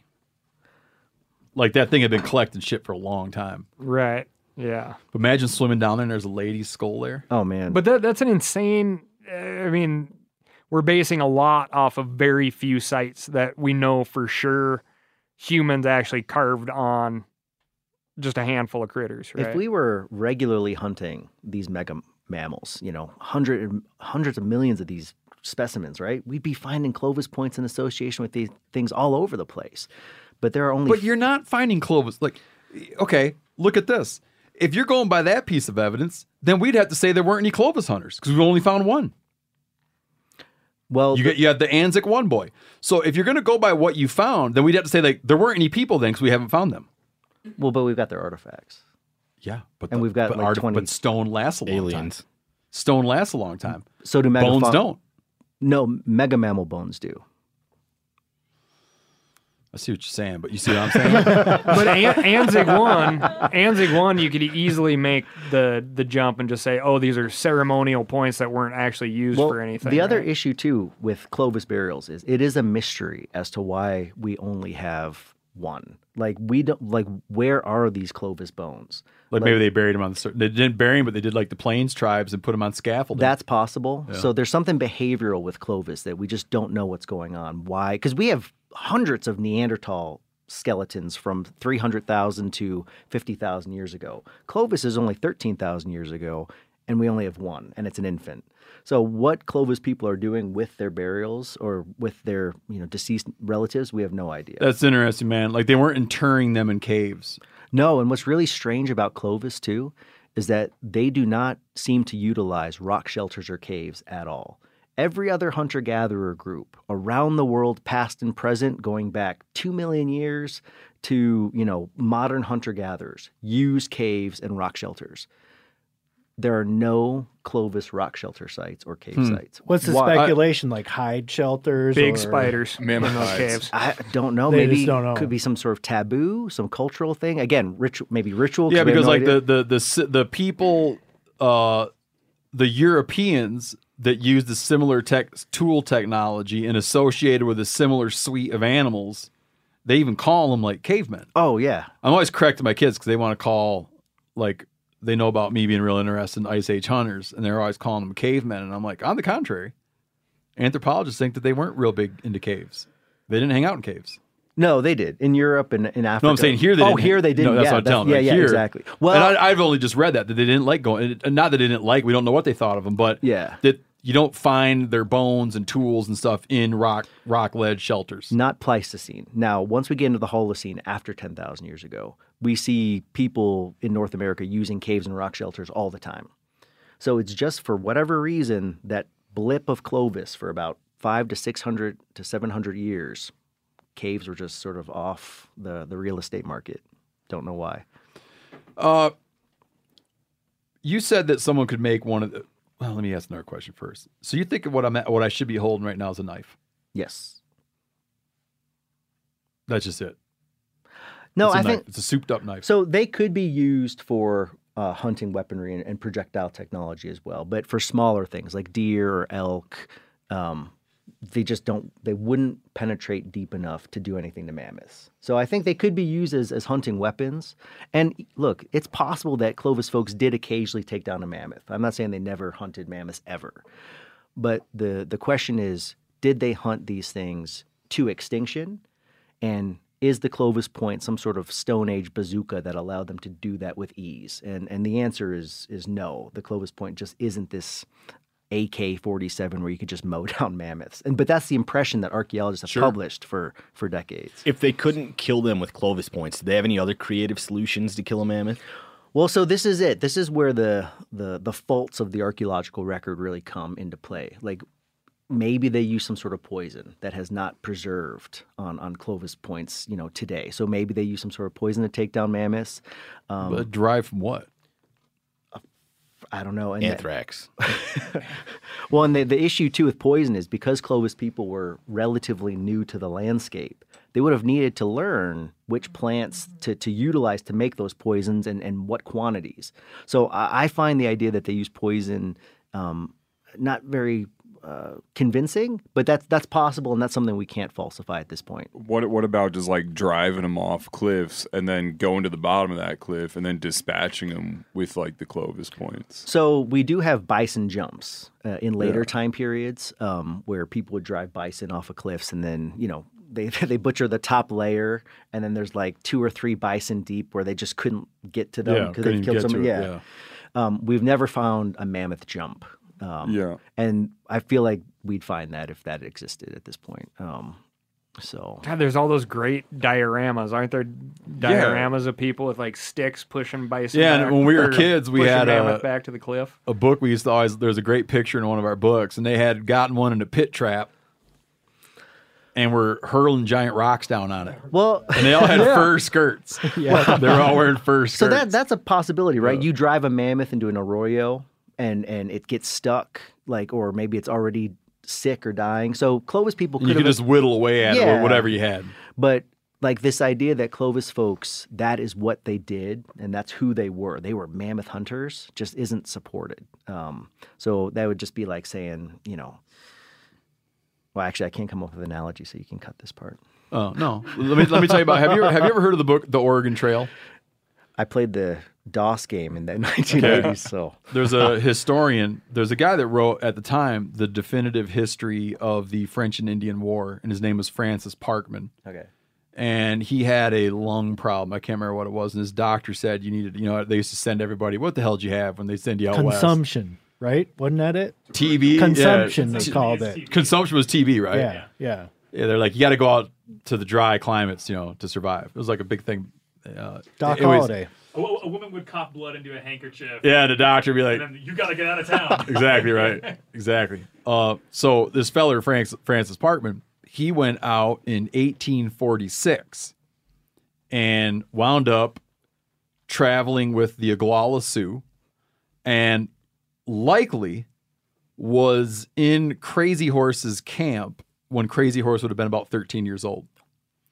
They go into the Black Hills to collect. He goes with the Oglala Sioux into the Black Hills to collect teepee poles and describes there how one day they get on a ledge up above a herd of bighorns and start trundling rocks down through the herd and kill some.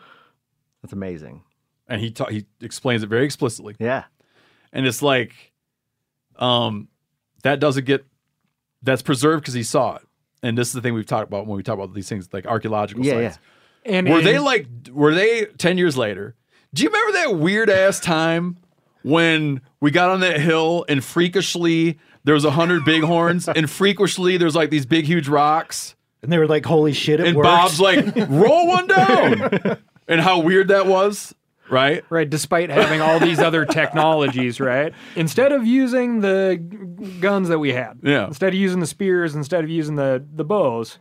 Yeah, or was it like, what we like to do? Come May, we get on a big cliff every year and trundle bighorns to death with big rocks, right? Because there's like a certain amount of just like freakish shit happens. Yeah, definitely. And so the fact that like, you come across a mammoth stuck in the mud and some guy manages to, take an hour or so of his time and jab some holes into it. With over and over. The same hole just getting deeper and deeper. Jab its eye out till it dies with a Clovis point. It's like, I don't know, sure. Yeah, no, Clovis people could have occasionally taken one out. Mm-hmm. But you bring up like these historic accounts and we can get into the ethnographic record of elephant hunting. And that's where we can start to look at, let's look at folks who have metal spears, right? There are documented cases of the Mabuti in Africa of spear hunting elephants or trying to spear hunt elephants. Really? And their metal spears bend and bounce off. Bisa hunters with muzzle loaders only have a 20% success rate of taking out mammoths. When they attack it. Elephants. Elephants, Yeah. Yeah. And so like this idea that with modern metals and even firearms, it's hard to take out an elephant, which is smaller than a mammoth. The idea that you don't have that hair, which is you an don't extra have the layer. Yeah, exactly. And hair can really slow down projectiles. Yeah, dirty. Oh, yeah. Sand, mud-filled hair. Yeah. You ever try to... No. Yeah, skin a critter with a knife, right? I don't think I've ever tried to jab a mammoth under those conditions. So it's it would have been a challenge. And so this idea that they just did it all the time, it just isn't supported. You want to know where I caught you in a contradiction? Yeah, go ahead. Could wreck your career? You know what? I made knives out of my own frozen poop, so I don't know if I'd call it a career. Earlier, we were talking about fluting. Yeah. And you pointed out that it could act as a shock absorber. Yeah. But it was a knife. No, it was a multifunctional tool that could also be used to take out deer. He just saved his career. Oh, yeah. It could be, used for deer or moose or elk or whatever. So got you. Yeah. A colleague tried to do that to me too. He tried to ruin your career with catching in something same like thing. That? No, the exact same thing. Oh, the exact thing. same one. Yeah. Oh. Yeah, but now that I think about it, you already said like it probably was. And they might have used it for fighting each other. Or self-defense. This is the other thing about Clovis points. They're so big that I am starting to suspect that they were probably used primarily on handheld spears. Because think about it, right? You are new to this continent. There's all sorts of critters that want to eat you. Short-faced bear, saber-toothed tigers. Your population densities are really low because you're peopling this new continent. You want to do everything you can to survive when you're out in the wild. You need some form of self-defense. And so more and more, I'm starting to think to my mind that maybe Clovis points would have served that purpose as well. And it had it mounted on a stick and it was just like a do-all. Yeah. again, I want to say new to this continent by like, what's your context, right? Are you 5th generation new to this continent? Right? Like what's the deal? Like, well, so this gets into the whole issue of when North America was peopled, right? Okay. So there are pre-Clovis peoples in North America. Now, they seem to be limited to the West Coast, the Pacific Northwest, and the Southwest. There are areas of North America where it looks like people who use Clovis technology were first. So that would be the Great Lakes, New England, probably the southeast parts. So Clovis was first in some regions, but they had predecessors in other regions. Because the fluted point was invented here. We don't find the Clovis fluted point anywhere else in Asia or anything like that. So if it was invented in North America, there had to have been pre-Clovis people here to invent it. Yeah, I've heard people in trying to describe the Clovis culture as sort of like it was the first widespread American-born culture. That's a good description. How long did the Clovis culture last? Only about anywhere from 500 to probably 800 years. Oh, wow. Yeah, it did not last long. Now, the reason why... well, yeah, but how, I mean, like, it how long is, evolved like, think about how long has America been here? Well, that's true, but when you... I mean, they're like 5 Americas. That's true, but... I mean, America, the country. Yeah. You're like, oh, that's not very long. But then you're like, well, that is pretty long. Well, but... I was way off on my math. Stone technology... But you get what I'm saying. It's a long time. Yeah. But Clovis points compared to something like this, which is what called... the hell is that? So this is the Acheulean hand axe made by Homo erectus. So it is a large teardrop-shaped object that is much larger than my face. I don't know what else to say. That's gorgeous, man. But this lasted for 1.5 million years, this particular object. Really? So you'll find them in the human record for that long. Yeah, really long time.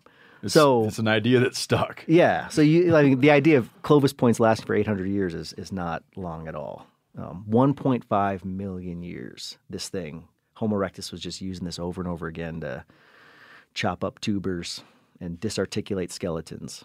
So, see, when you came in, this is a good transition into like how stuff was produced. Yeah. Real quick too, just as we pass this around, obsidian does get sharp to the molecule. So just when you're passing it around, don't like touch the edge. Yeah. Walk me through based on what we found. Let's say on this continent. Yeah. You're a hunter-gatherer and you use stone tools. So you use stone spear points, stone arrow points, stone knives, right? All your hard shit's made out of stone.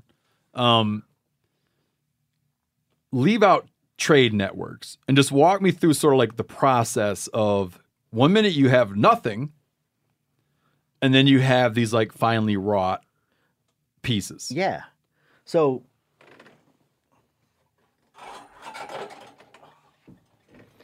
all right, so this is I'm holding a raw piece of chert that I just almost destroyed your microphone with. Now this is called Georgetown chert from Texas. And man, I would see that and think you're holding a hunk of bone. Yeah, no. Isn't that weird, like the outside of it? This is rock, and it's got this chalky substance on the outside, which is a cortex. Almost like a limestone. So that's like, you'd find that laying on the ground. You'd find that laying on the ground. You can quarry it as well, dig it out at like a chert outcrop. Now, something like that, I would start chipping with hammerstones and stuff, which I brought. I can do some chipping for you guys in a little bit. No. Walk me through it, man. But do you want to bust that one up, or you like that one too much? No. I brought that to break for you guys. Sweet. Dude, that's a beauty piece. Oh, no.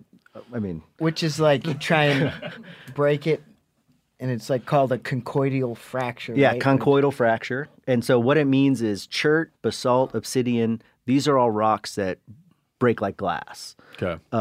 And conchoidal means shell-like. The fracture looks like a shell. That means? Yeah. I've heard that word, but I never put together what it means. Yeah, it means looks shell-like. like a little scallop shell. Exactly. That's exactly right. When you flake it, it leaves like a little scallop shell shape. That's exactly right. And because that shape is predictable, and if you understand the angles and where to hit it, the fracture becomes really predictable, and you can basically make whatever you want. So a piece like that, you would sort of thin down into a larger napped. So this is the same stone. Is that called a biface? Or This is called a biface because I've take flakes off of both sides, and it's got a nice sharp edge. So I could use this as a processing tool. If I needed so to. now, well, the hunk of What's that? What's that again? That's Georgetown chert. So we got a huge ass hunk of Georgetown chert. I don't know what's it weigh, 6 pounds. Yeah. I mean, it basically looks like a big rock. Yeah. With what's down the outside? Cortex, white cortex. Like a dough-colored cortex on the outside, but the inside is like classic, smooth, kind of flinty-looking rock. And this, like I said, you picked this up off the ground, like right where God laid it. Like there it is. Yep, you picked it up. that's exactly right. Okay, and then someone's not gonna like walk away with 50 pounds of this shit in his bag. They might. Oh, you think so? Yeah, yeah. You would see these you'd see these move from source. We see people transport rock all sorts of distances. Yeah. Like in this form. Yeah. Oh, yeah. In raw form, also in processed form. Because I was picturing them getting it like down to what I'm holding in my other hand, which is this. How thick is that? It's like thick as a slice of bread. Yeah. All cleaned up on all sides. It's almost kind of like in a workable knife shape right now. That's right. And then of this, you could further. And what's the advantage of that biface that you're holding is that it's not sort of the knife itself or the biface itself. It's all the fact that all the flakes that come off are really useful and razor sharp.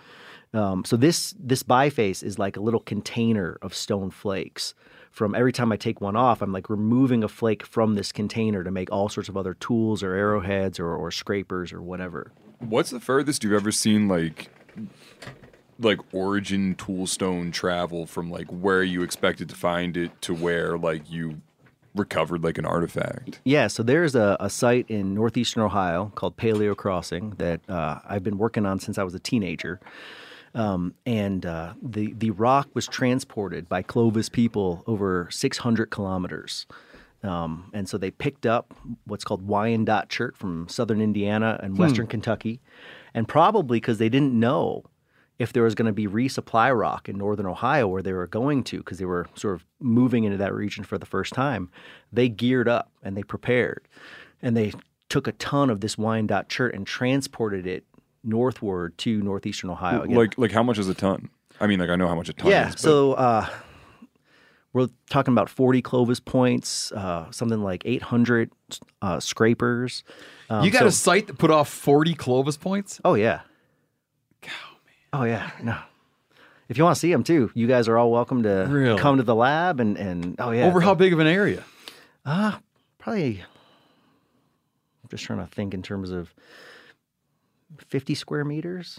No shit, really? Yeah, it's pretty sweet. Was it a good decision for them to move all that chert, or did they have like some good source material to where they took it? So Wyandotte chert is awesome.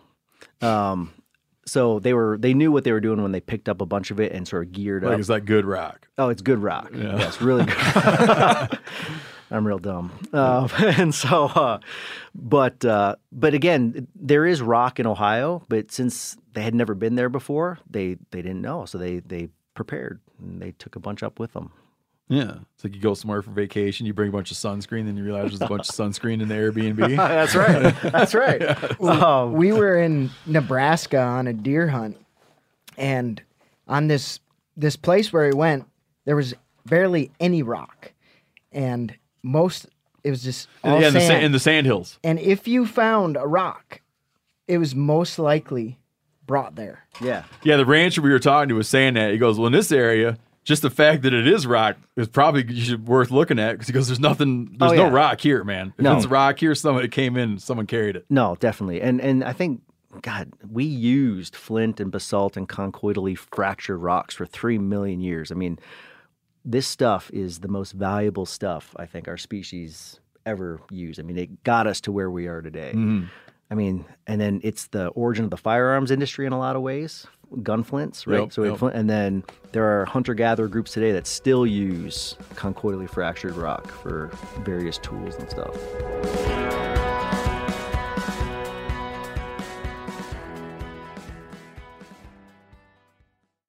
Hey, everybody, I'm talking here about Montana Knife Company from our very own state of Montana. This company was founded by one of the most experienced master bladesmiths in the world, Josh Smith, who, over recent months, I've become friends with, and my God, have I learned a lot about knives from this guy. Just a phenomenal hometown company that makes world-renowned knives. Josh has been making knives for 30 years. You get one of these knives up and open it, it is sharp like something that came from outer space. And here's the deal. They make knives that can be sharpened. You can work on these knives. If you don't want to work on them, you send it to them and they'll work on it. They'll get it sharp. Phenomenal hunting knives. If you want to see them in action, we just did, me and John Hayes, the taxidermist, just did a video about how to properly skin a black bear. Watch that video, and in that video, you'll see Montana Knife Company knives in action. MKC products usually sell out in minutes of being released, which is true. But now, for the first time, they're dabbling with having knives in stock on their site. So right now, you can grab yourself a Blackfoot 2.0 or the Ultralight Speed Goat. Use code MeatEater, and you get 10% off your first order. Montana Knife Company. Working knives for working people. 10% off with the code MeatEater. That's a good deal. Rain or shine, every day is a great day for fishing, right? And you probably got rain gear, but you shouldn't overlook sunny day gear. Columbia PFG Solar Stream Elite Hoodie has you covered on the sunniest day. Man, I was just in Hawaii and I had my Columbia PFG Solar Stream Elite Hoodie with me. And here's the deal. We're in and out of the water all the time, getting in to go spearfishing, getting out, taking the kids to the beach. I'm not going to mess around all day, putting sunscreen on, then having to get washed off. I just run a hoodie. I mean, who wouldn't trade a sunburn for a trophy fish? But why do it if you don't have to, especially when this Solar Stream Elite Hoodie is built with broad spectrum UV protection. We're talking UPF 50, and it has airflow so you don't overheat. And what's the alternative? Putting down the rod every half hour so you can slather on some sunscreen. Seems like an easy choice to me. So if you're going to be spending long days out on the water, and I sincerely hope that you will be, head on over to Columbia.com/PFG and shop all of their performance fishing gear. O'Reilly Auto Parts are in the business of keeping your car on the road. O'Reilly Auto Parts offer friendly, helpful service and the parts knowledge you need for all your maintenance and repairs. If you're confused about what part you need, like what wipers are going to be the best, what replacement headlights are going to be the best, go into O'Reilly and talk to the people that work there because they're great and they're super friendly and they'll get you squared away where you walk out knowing you got the right thing. They've got thousands of parts and accessories in stock, either in-store or online, so you never have to worry if you're in a jam. Do you need your windshield wipers replaced? You need a brake light fixed? You need some quick service? They'll help you find the right part or point you to the nearest local repair shop for help. The professional parts people at O'Reilly Auto Parts are your one-stop shop for all things auto do-it-yourself, and you can find what you need in-store or online. Stop by O'Reilly Auto Parts today or visit us at O'ReillyAuto.com/MeatEater. That's O'ReillyAuto.com/MeatEater. Okay, bust one out. Yeah, all right. Or bust one up. Putting his safety glasses on. I have to, and hopefully I won't lose a finger, which I almost did once. I see you tapping. What are you tapping? Just listen to the harmonics? Yeah, so for a couple reasons. One, if there's a dull thud, that'd mean there'd be some sort of crack in it. So if I mess up here, then it's my fault. It's not the rock's fault. So you're testing the soundness. Testing the sound. You want that nice sort of like... How do you choose your pounding stone there? So this is a sandstone, and depending, there's a lot that goes into it in terms of the type of rock that you're flint knapping. Also, the size of your rock, you want to adjust your hammerstone to match it such that you can initiate a fracture but not actually push the rock out of your hand or out of your lap. Yeah, so, viewed that way, your hammerstone probably weighs a third or a quarter what your piece of... Yeah, probably something like that. Yeah. So just one little hit. One little hit. Ooh. Dude, that's beautiful. This nice flake. And you can see So he did one hit and knocked off like a chocolate chip cookie off there. So... Now, the first flakes that come off any nodule generally aren't that great because they've got that cortex, so they're not that sharp. Yeah, what's the other word for that stuff? It's called like in general, how they describe it? Patina? Yeah, is that not the right word? Well, patina is when it changes color. Well, we'll get even sharper. Patination. So that just means the coloration. Yeah, that's the coloration. I see. Yeah. Okay. So, no, we'll get some sharper ones. I mean, that comes off sharp, though. All right. Now, these first ones, like I said, aren't so sharp because of that cortex, but we're going to get some real sharp ones here in a second. And what are you calling these pieces? If you're just going to say. Primary flakes. Okay. Yeah. And let me ask another question. You boys can look at this, and you can look at this and say that was broke off. That was broke off by a blow. Yes. That wasn't broke off by erosion.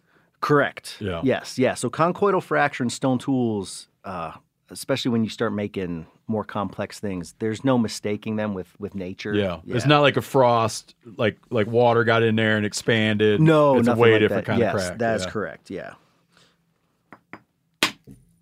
All right, so we're getting that's a nice sharp edge. An interesting thing about this, if you're trying to visualize this at home, is when he lays the rock down and hits it, the piece he's blowing off isn't on top. He's blowing off a piece that is then left. He's doing this on his knee with a bunch of leather on his knee for padding. And he hits the top of the rock, and it doesn't knock off the top. He hits the top of the rock, and it blows a hunk off the bottom. And that's one which is reason, then left like laying on his lap, right?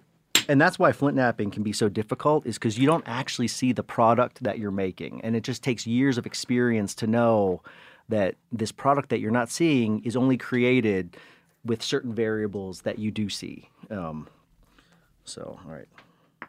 All right, now we've got... Oh, that's pretty cool, man. Now, this is a really sharp flake. We got You a like couple of that sharp one? ones. Let's use this one, though, actually. Let's cut some leather. I brought some extra pieces. So... Fresh off the rock. Fresh off the rock. So this edge right here, go ahead and grab that. And, you know, this is some decent leather here. Holy shit, man, yeah. So just go ahead and slice that. Oh, yeah. There goes slices leather. Look at that, man. So you can easily disarticulate an entire deer Oh, yeah. with just one I mean, thread, it's yeah. like when you run your thumb across it, it's I mean, it's like if you just did it to blind to someone, you said, "What's that?" They'd be like, "Oh, it's like a kitchen knife."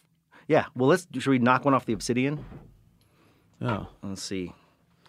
Man, I don't think you should mess that thing up, man. Do you got more of those? I've got more. Yeah, I can knock off a couple here. That one's too kind of nice. It's always funny when I travel with a bunch of rock, because they always go through my suitcase and they're just like, "What the hell is this?" Yeah. Weapons. Yeah, I'm into antiquities. Stone weapons, like. So what I'll do is I'm just going to prepare a small striking platform on this. What's that mean? So the striking platform in flint knapping is the spot that you're going to hit. So you're knocking the sharp. He's like dulling it. I'm dulling it. So basically, I get a bigger bite when I strike the flake, and I'm grinding it as well, which adjusts the angle slightly. There's all sorts of variables that go into flint knapping. Now, what I'm going to do is I'm going to... Dude, I got to tell you real quick that Yeah. there's two things I've avoided in life is chess and flint knapping. Why? Because I got a glimpse into each of them and realized that I was never going to really figure it out, and so why mess around?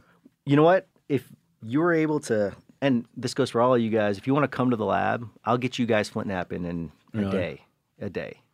Yeah, it just seemed like a deep, dark hole you could go into, man. Yeah, I mean, it becomes an upset. Like, so, just from my experience, right? So, Kind of like building bows. I've been flint knapping for over 20 years. 2 of those years, I apprenticed one of the best flint knappers in the world, a guy named Bruce Bradley. And during that 2 years, I flint knapped 10 hours a day. Seriously? Every day, yeah. And then I apprenticed another flint napper named Bob Patton, who's also one of the best in the world. And it's an apprenticeship. It's like anything. It just takes a long time. But Will you explain your tool change here? Oh, yeah, look at that. yeah. So this is just antler. And antler allows you to strike different angles. Can I get a feel on that? Yeah, definitely. And I got some bigger ones, too. Here's a moose for larger flakes. Oh, yeah, look at that, man. Yeah, so like imagine how the hell do you describe that, Callahan? Yeah, an ice cream cone. It almost looks like the pedicle end of a moose antler. Yep. That's cool, just like that. Okay, so, let me get a slightly bigger one here, just because if you're going to be holding it, I don't want you to lose a finger like I almost did. Now, there's great quote here already where he's like, be careful with that. It gets sharp to the microbial level. Well, you know, it's funny. There's, it does. It gets sharp to the molecule level. Yeah. And I'm going to explain my knives to people like that from now on. Well, if we zoomed in, we would see a molecule on the end. Now, they're so sharp that you might be like, well, how come surgeons don't use them? Surgeons don't like obsidian because it's so sharp that they can't feel the different layers of skin. It's because it just goes right through. Oh, you're shitting me. There's no resistance. Whereas with steel, they have just that slight little bit of resistance that allows them to sort of feel where they are. Now, here. Now, is that a true story? Didn't someone in the flint napping community actually... I could see Brody through it. Have a surgeon perform a surgery with obsidian tools on themselves? So Don Crabtree was a flint napper in the 1950s and 60s. That seems like the name of a guy who'd be a flint driver. Yeah, and he made his own whiskey, knives. and he made his own knives. Okay, we're taking the piece of obsidian, which, like I said, like, you can look through it. Cut at your buddy, not your body. Yep. Oh, yeah, look at that, man. Like a So razor. just right through. Wow. So, damn, this stuff works. Holy shit, that's sharp. Check that out. But like I that said, won't go through a mammoth. I don't know what will. Well, it went through my pinky finger, and they had to restitch everything back together. Oh, is that right? Saw my own bone. If you can get through life and not see your own bone, that's a win. Yeah, for so sure. I've lost that one. Yeah, there's certain things you just don't want to see on yourself. No, I got obsidian. You in my trust that it's there. Yeah. Can you jump back to Don Crabtree? Oh yeah, Donnie Crabtree. He made obsidian blades for his own surgery that the doctor used. So that's pretty cool. Just as an experiment. Well, he had to have the surgery. He didn't. It wasn't like an optional surgery. But I mean, like, he wanted to do that to see how it would work. Yes, yeah, and it worked. Huh? Isn't that amazing? Yeah.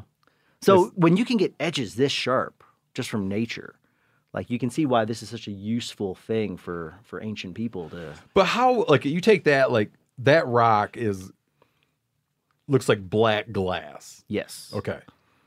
It's beautiful and obviously real sharp.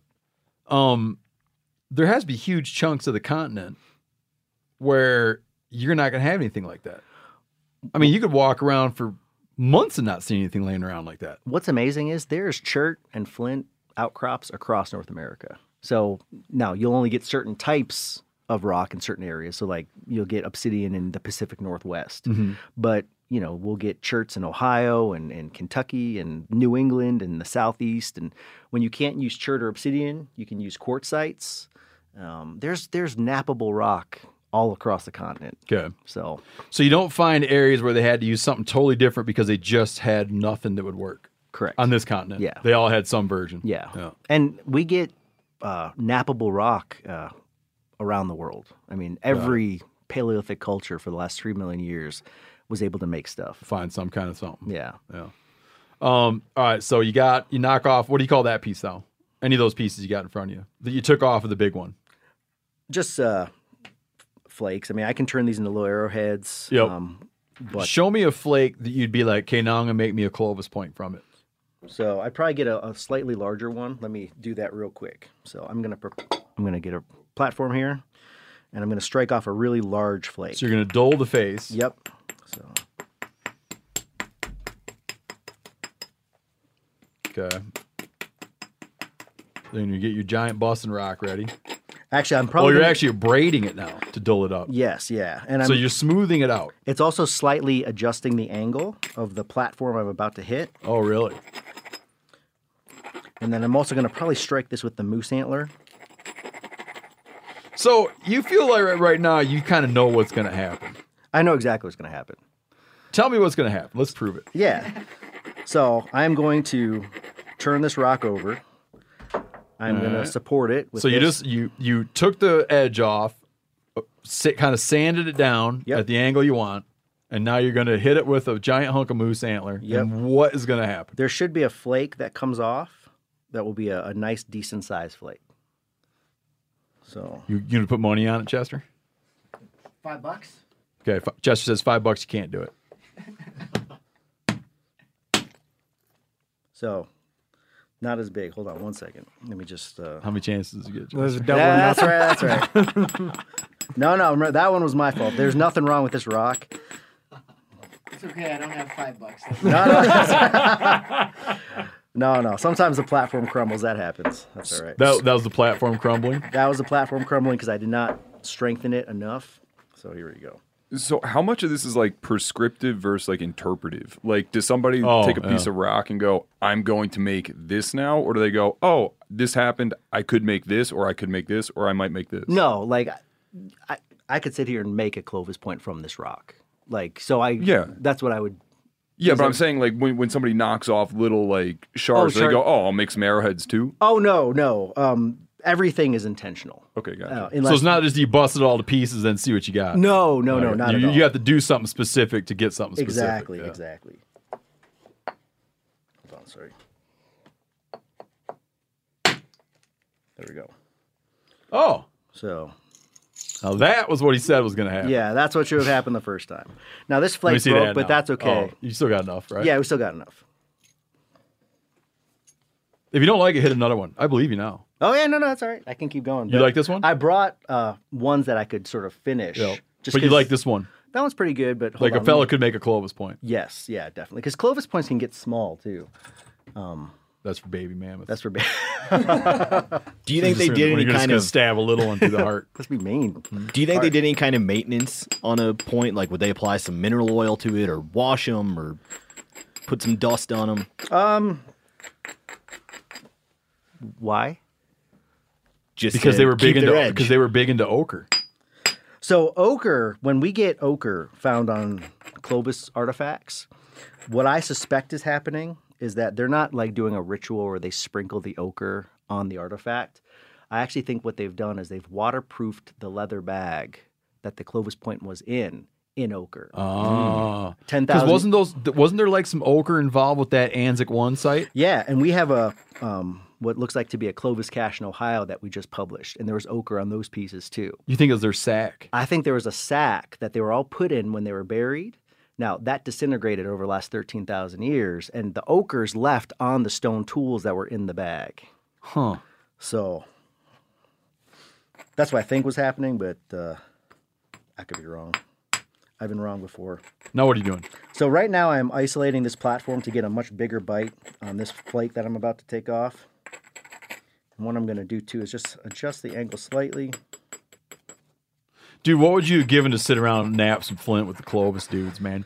Do you think you'd be able to, like, do you think you'd be better than they were? Or do you think they'd smoke you? There is no modern flint napper that would ever approach what a prehistoric napper could have done with their skill. Because they weren't brought up with it. Not brought up with it. And also, too, like, when your life depends on a tool or a weapon, like, you just understand it at an inherent intimate level that someone who isn't dependent on it just can't.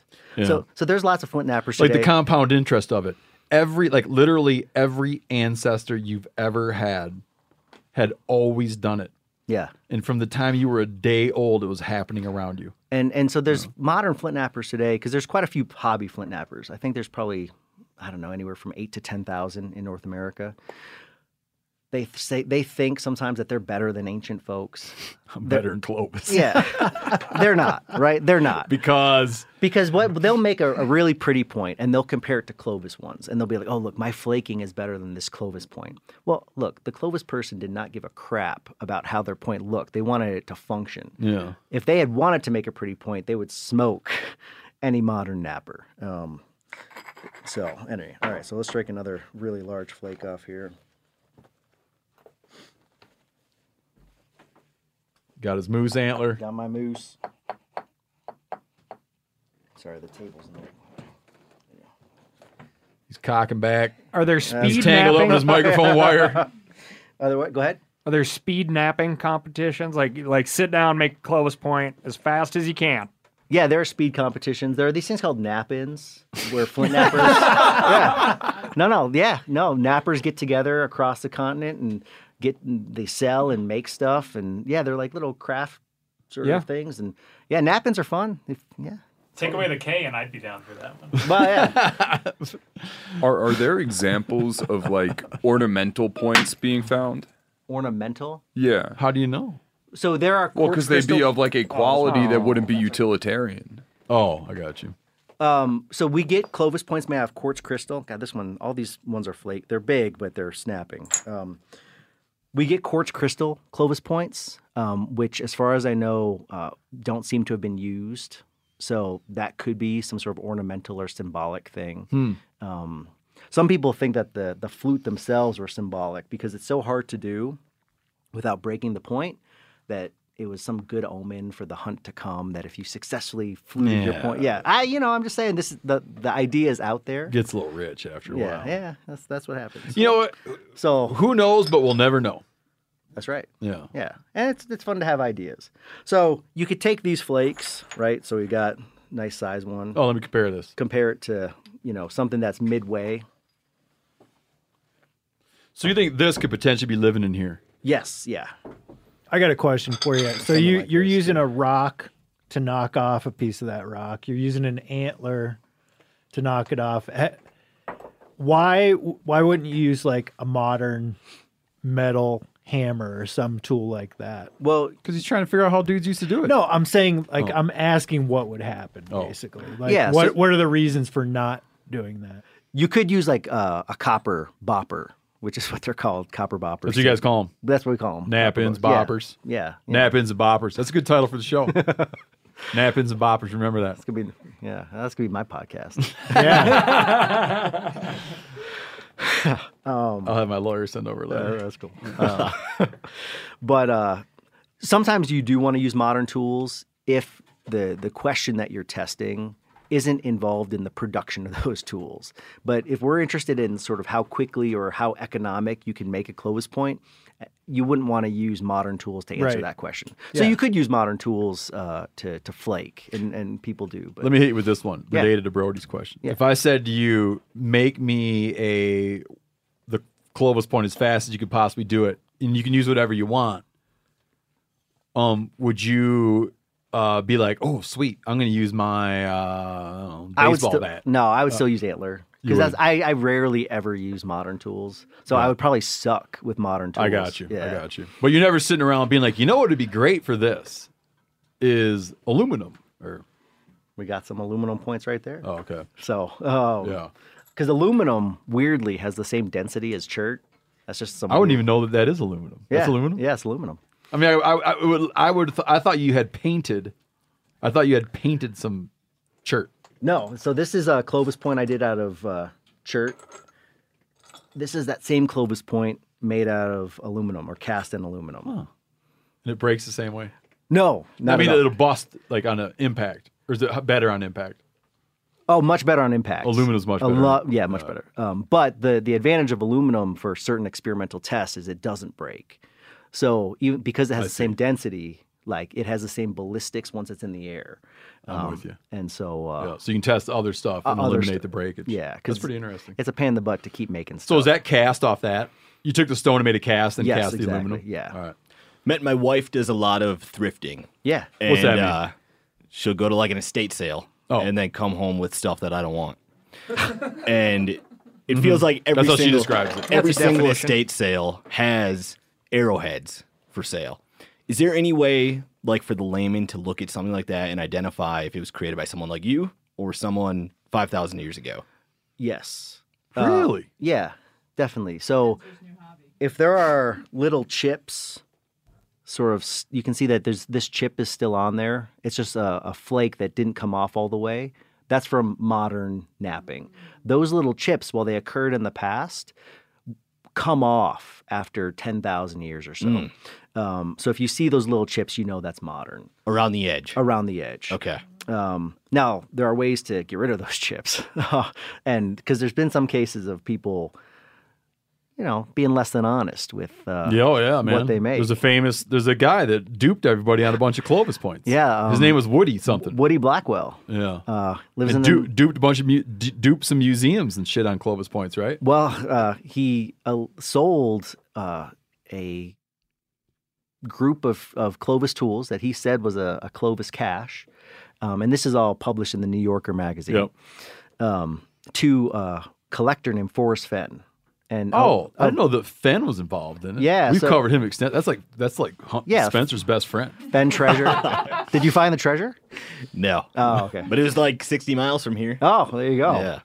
So Woody tried to sell artifacts that he made as genuine Clovis artifacts to Forrest Fenn. I think it was like $95,000, and the transaction went through, and it was then discovered that these were modern replicas. How'd they figure it out? Well, you know how he got around the loose flake thing? A rock tumbler. Really? And you know how he got duped? Do you know the story better than me? Well, he used Brazilian stone as... Sorry, not how he got duped, how he got uncovered. Yeah, so one of the Clovis points, or maybe two of them, were made from stone from Brazil. And that stone, I guess, only shines a certain way when you have a UV light over it. And so, like, Clovis folks in North America weren't using stone from Brazil. Oh, but I heard another part of the story. Yeah, there could be other... Well, one of the parts of the story is someone had a chemical analysis done on the point, and they found some crazy coating material on it. Yeah, so and they were able to find out what the coating material was, went to the manufacturer. Who does he sell the coating material to? One of his clients are the people that make rock tumblers. Yeah. And then it led to this thing that he was... Because he's trying to create this like 10,000 years of laying around look. Huh. And do you know the collector Tony Baker? You ever hear of him? I stayed at his house. He was one of my really good friends. I stayed at his house. Yeah. We probably stayed in the same room. We probably did. And Simone, and yeah. No shit. I love Tony. I slept over his house. Yeah, Tony, it was a huge loss when he passed. You were in that house. I guarantee we slept in the same guest room. Many times, yeah. He told me a story where he was at an estate sale and saw a Folsom Point bolo tie.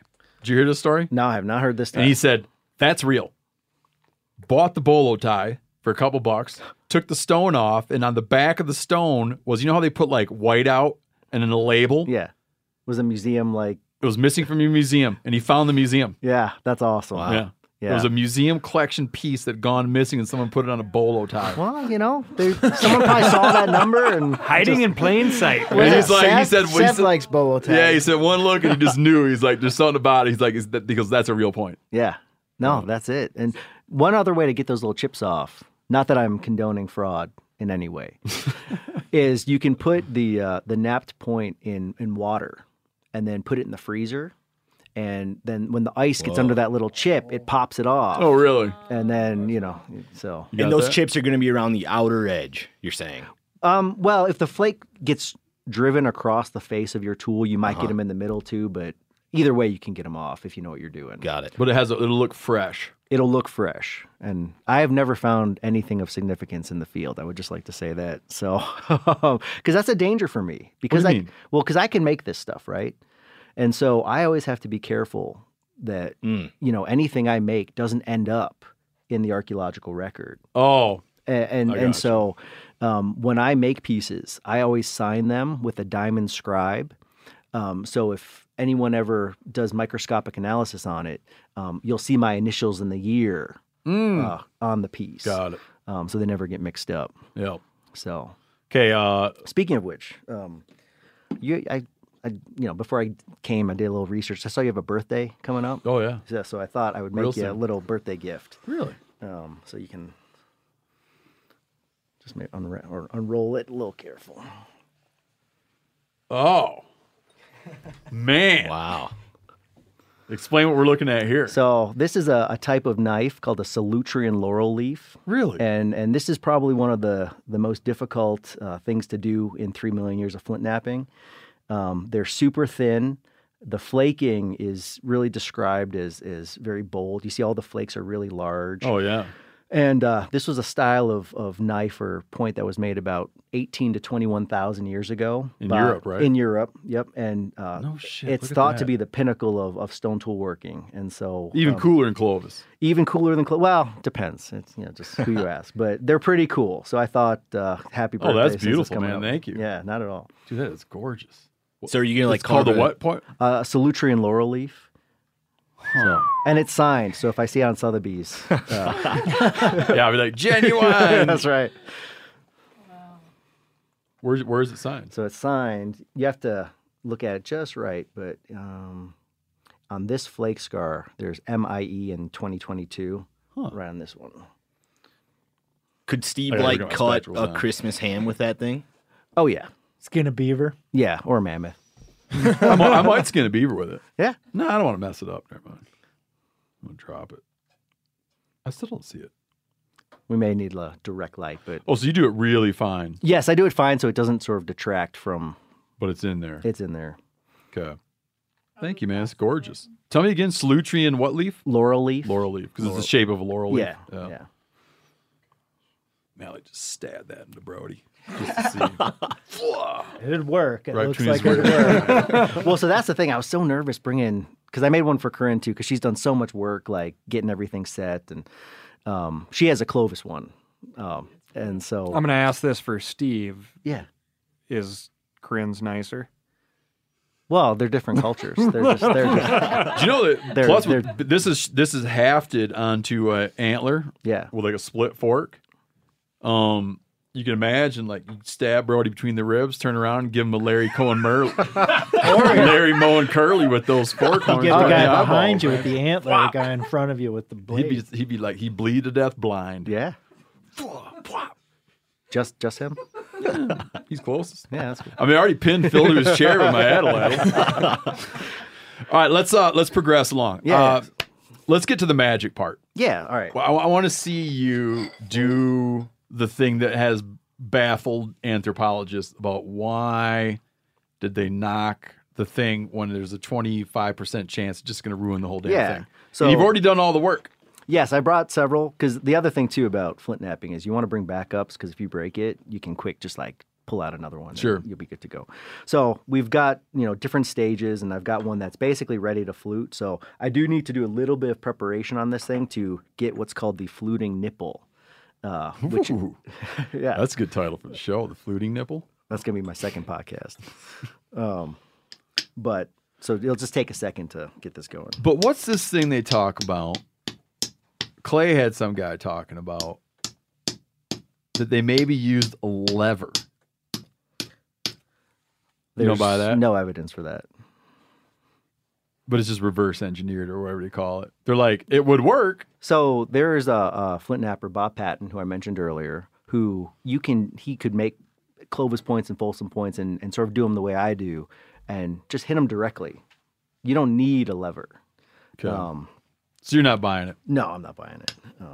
Okay, so you got your Clovis point, and it's pretty well like a Clovis point, except for it's missing the diagnostic flute channel flukes. That's correct. That run the length, the concave channels that will run the length of the point and give it its signature look, its significance. That is correct. Now, and then not only that, but diagnostic, right? Like no one else made them like that. That's also untrue. So who else is making them? So amazingly, in the Saudi Arabian Neolithic. Okay, local folks. Oh no, not okay. But go on. But no, in the Saudi Arabian Neolithic, they are making and fluting points. Really? So just in the same way that like birds and bats and insects all can fly. Yeah, but that doesn't mean they're all cousins. They're not. This convergent evolution. Same thing in stone tool technology. You can get convergent evolution. Really? Like they arrive at the same same solution. All right. So what I'm going to do now is I'm actually going to start to pressure flake this a little bit. Now, before you do this, I want to ask you a couple things. Yeah. How long were you at this before you tried this? Probably 7 or 8 years. Before you tried knocking out before you tried fluting a point? Yes, yeah. And is it easier to flute a Clovis point than a Folsom point, or is it the same hard? It's different. Because the Folsom point runs all the way to the end. It does run all the way to the end. So you presumably got to do some more work on it afterward, right? Well, so there's two issues there. With Folsom, you in some ways have a better chance of success because you're doing a lot more preparation ahead of time to get that long flute. The other issue is because Folsom points are shorter, you don't have as much bending in the point, which could break it. Now, Folsom points are really hard to flute. So just like Clovis points. Can you make one of those? I've got one here where you can see the flutes. And you knock those out. I knocked those out. Man, that's beautiful, man. The problem with Folsom, though, is it takes more time, like a lot more time. That's a beautiful point. The Folsom Folsoms take more time. Way more time. Yeah, because you're doing so much preparation to basically create a morphology on the point so you can get those long channels. It just takes a much longer time. And you know how you shit talk Clovis about how they weren't mammoth hunters? Yeah. These guys are bison hunters. They are definitely bison hunters. And Clovis were bison hunters too. Oh. Yeah. So, and that's the thing. just going back to the Clovis hunting, we get statistically more impact scars with Clovis points associated with bison than we do with mammoth. And the reason for that is because they are hunting bison and not hunting mammoth. Yep. So got it. All right. So let me just. That's a beautiful point, man. Oh, okay. You're back at the. Now there you got like not an early man tool. So well, it depends. Okay. So not Clovis. It's made out of copper. Yep. We actually get the earliest metal tools anywhere in the world in North America. From the Great Lakes tribe? From the Great Lakes, yeah, exactly. It's called the Old Copper Culture and earlier. Now, I could use an antler tine to do this, but you have to constantly resharpen antler tines when you're pressure flaking. I see. And it's just easier. So it wears the tine down. It'll wear the antler tine down. Yes, yeah. And so you just got to keep getting it the right shape. So you're shaping the stone and the tool. Yeah, and it's just a pain in the butt. Yeah, I'm with you. You have to get this fluting nipple just the right shape. Fluting nipple. Because when it's all prepared, you'll look at it. I don't know if it looks like a nipple, but that's what they call it. Just that motion alone is just really interesting. I mean, you're just kind of like pressing down on the edges. Well, pressure flaking, unlike percussion, which is what I was doing earlier, does take a little bit of strength, especially if you're driving flakes across the face of whatever piece you're flint napping. So I'm going to drive a few pieces off right now. You're going to not do pressure, but you're going to do some striking. No, I am going to do pressure. Pressure. Where I'm going to really just push these things far across the face. So really, it's all in the legs now. Oh, like you're getting your hand power by like squeezing. Basically, you're like Suzanne Summers in that Thigh Master right now. I don't know if I should be. That's an old ass reference. All of Steve's references come from the 80s or earlier. So you're like pressing on the top side of that. Some of us are born with great legs. It's breaking off the. It's breaking off the bottom side. Say that one more time. Sorry, I was too busy thinking about Suzanne Summers' thighs. I don't know.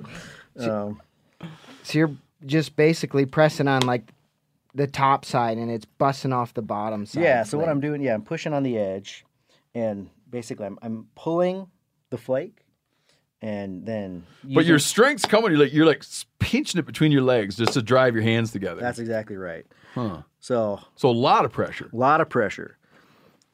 So let's see here. Do any of those nap-ins end in bloodshed? Always.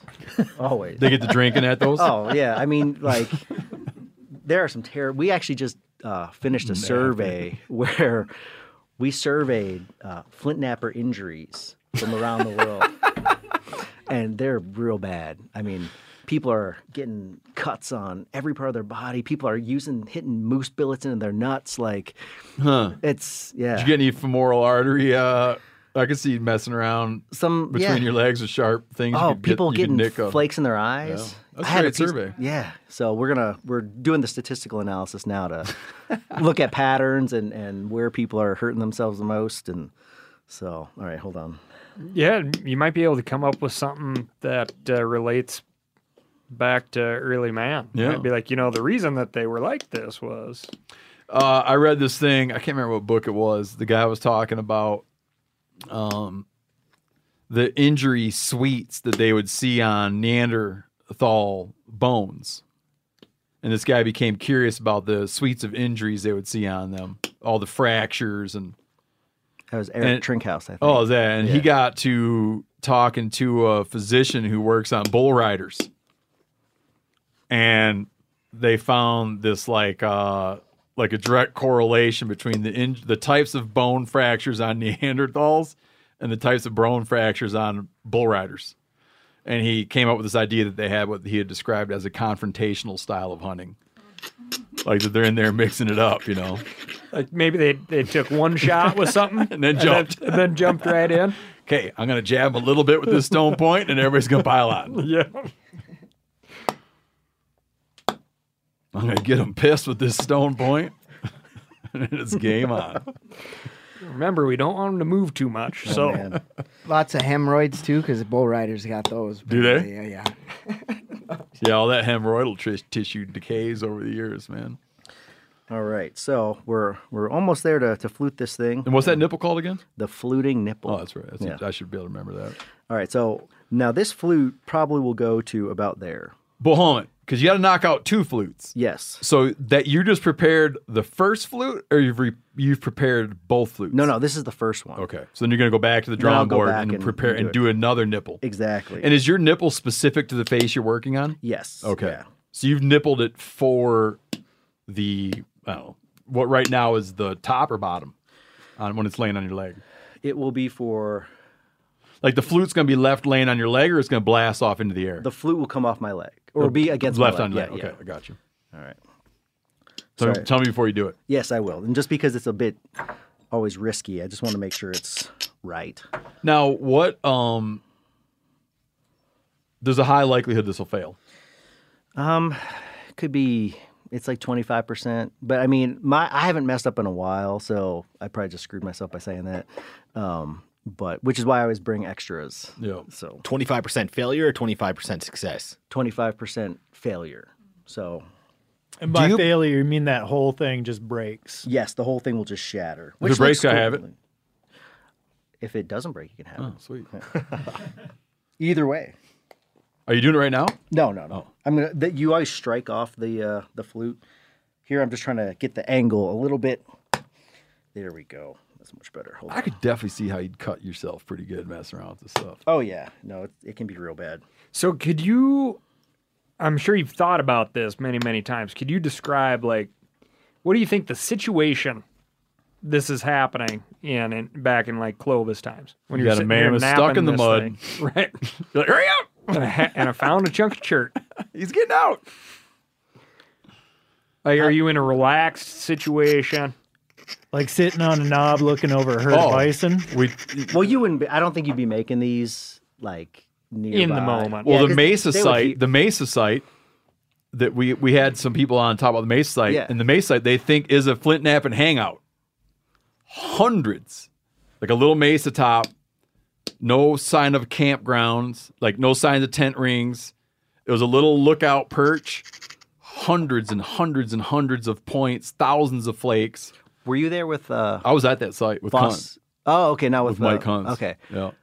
Because Boss Meltzer, I think, was up there too at one point. Yeah. But their theory there is you could sit up there and double dip because it's a lookout, but they're like, it just seems like people sat up there and napped Flint. It was like too far from water or something for a good camp. You had to walk up on this high little lookout, and they think it was like the boys up there shooting the shit and napping, waiting to see if something comes through.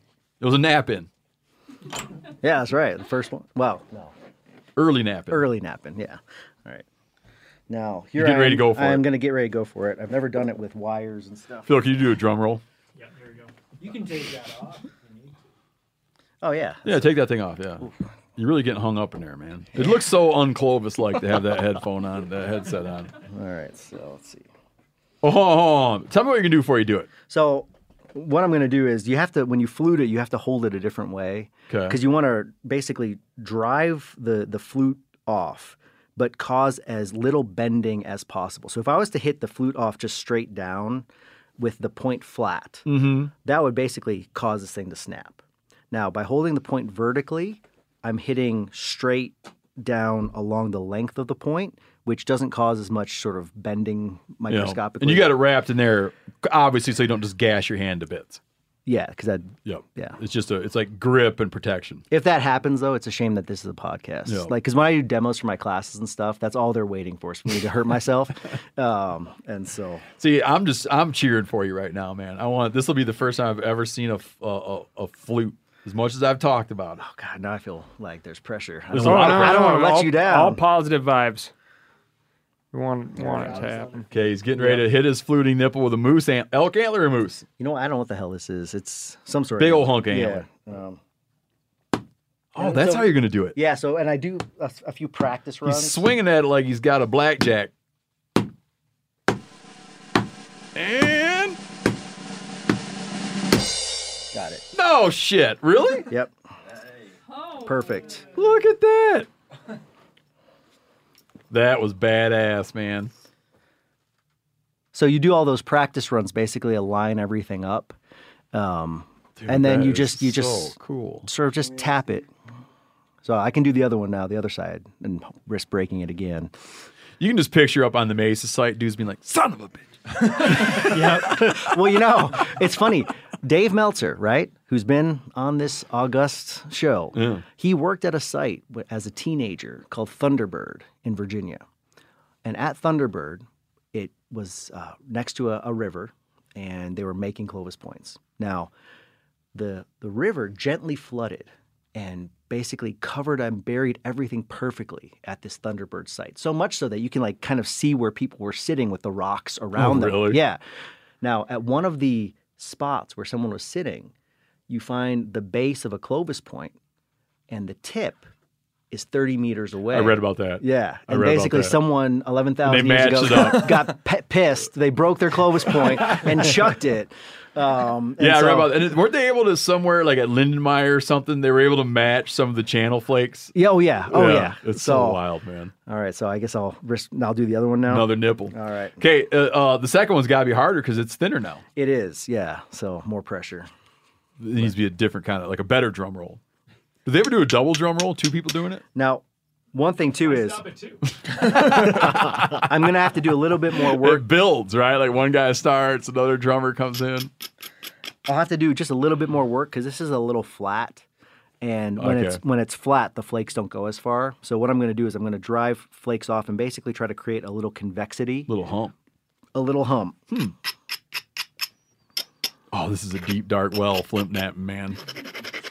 Well, I think this is the thing, right? Is all this making this technology is really great, but where the big breakthroughs have come since we founded the lab at Kent State is figuring out how this stuff was used. Mm-hmm. And more we need to start like getting this stuff out into situations where hunters are using it and so we can understand the science behind how this works because it's different in reality. That's what I was going to ask you. Versus like, the laboratory. Have people used stuff you've made to kill deer, for example? No.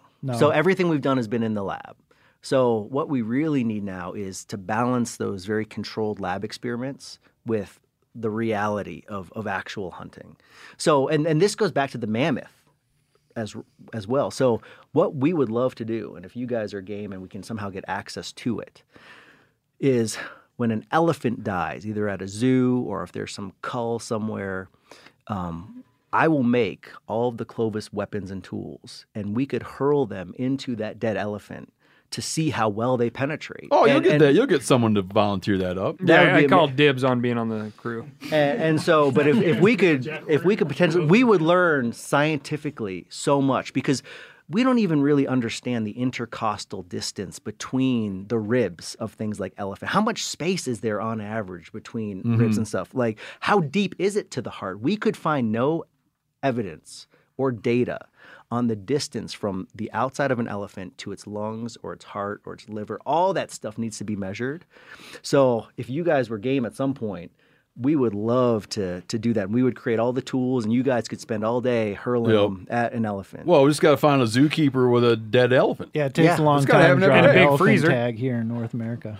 You know what you ought to listen to? We did a podcast episode with a guy named Dr. Ed Asby, who's not a doctor, like he's like a medical doctor. Yeah. But anyways, he to test a lot of his stuff, and he was looking for that same thing, like how can you get a bunch of stuff? He would go to where they're doing game farm culling. Yeah. And at game farm culling sites, he was able to like launch projectiles into stuff that was going to die anyways, whether he was there or not, kind of thing. Well, there was that situation. George Frizen, who was a Wyoming rancher, also I know that guy. Yeah. A scientist. I don't know him by he published. But he was an archaeologist in the National Academy of Sciences as well, and he went over to Africa and threw Clovis points at mammoths, but for whatever reason did not record elephant. Yeah, the mammoths are dead. You're right. Yeah. He did not record how deep they penetrated or anything like that. What did he write?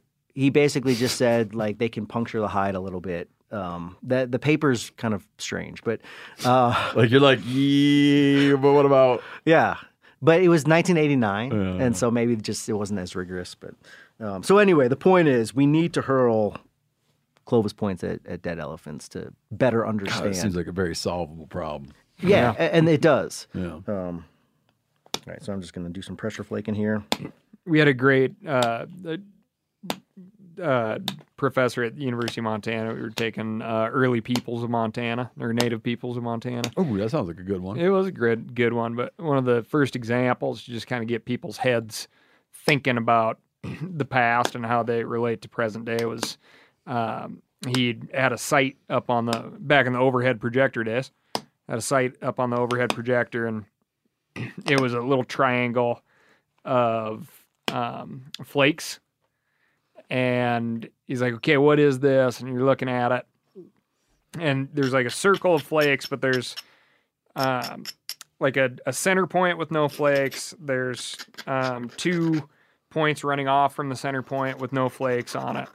And he's like, what is this? What is this? What is this? And what it is, the shadow of a man sitting. It's the shadow of a man sitting there napping. Yeah. Right? And it's like, his legs. right? You're like brushing a little off your legs. You're brushing, and so there's like this core area with a bunch of flakes, and it was No just shit, really? It was such a good thing. Like you could hear the whole class be like, Yeah. I gotta say, this is refreshing to my normal sort of like popular napping, because I've napped on History Channel and Discovery Channel. All this. They always have me like sitting in the middle of the woods by myself, like on a log. Not in a studio. Yeah, but also too, it's so weird because like anyone who thinks of me napping and they just think that that's what I do. I just go by myself into the woods and like make stone tools. There's that hippie that goes to those nap-ins. Yeah, just by himself, and so this is refreshing. So you're getting your other... I'm working the other nipple. Fluting nipple. I'm preparing the other fluting. I shouldn't say working the other nipple. That doesn't sound No, man, right. I like it. That'd be a good name for the show, working the other nipple. We'll probably call it, I don't know. What was the other one we had? boppers and nappers. Boppers and nappins. Yeah. Drum roll, Phil. Oh, man. Oh, no, wait. Don't do the drum roll until he starts doing the practice swings. All right.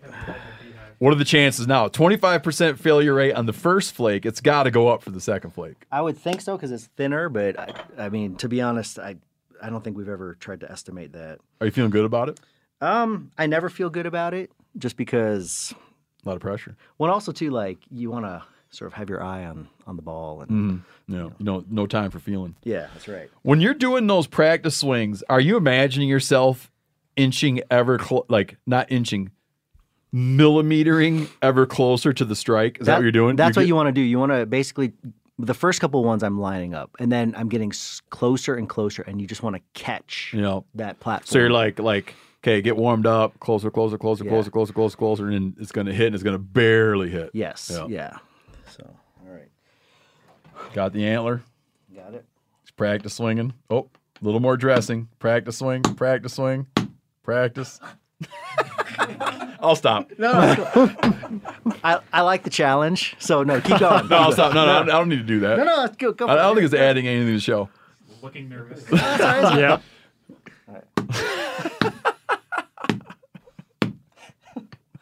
Oh, man.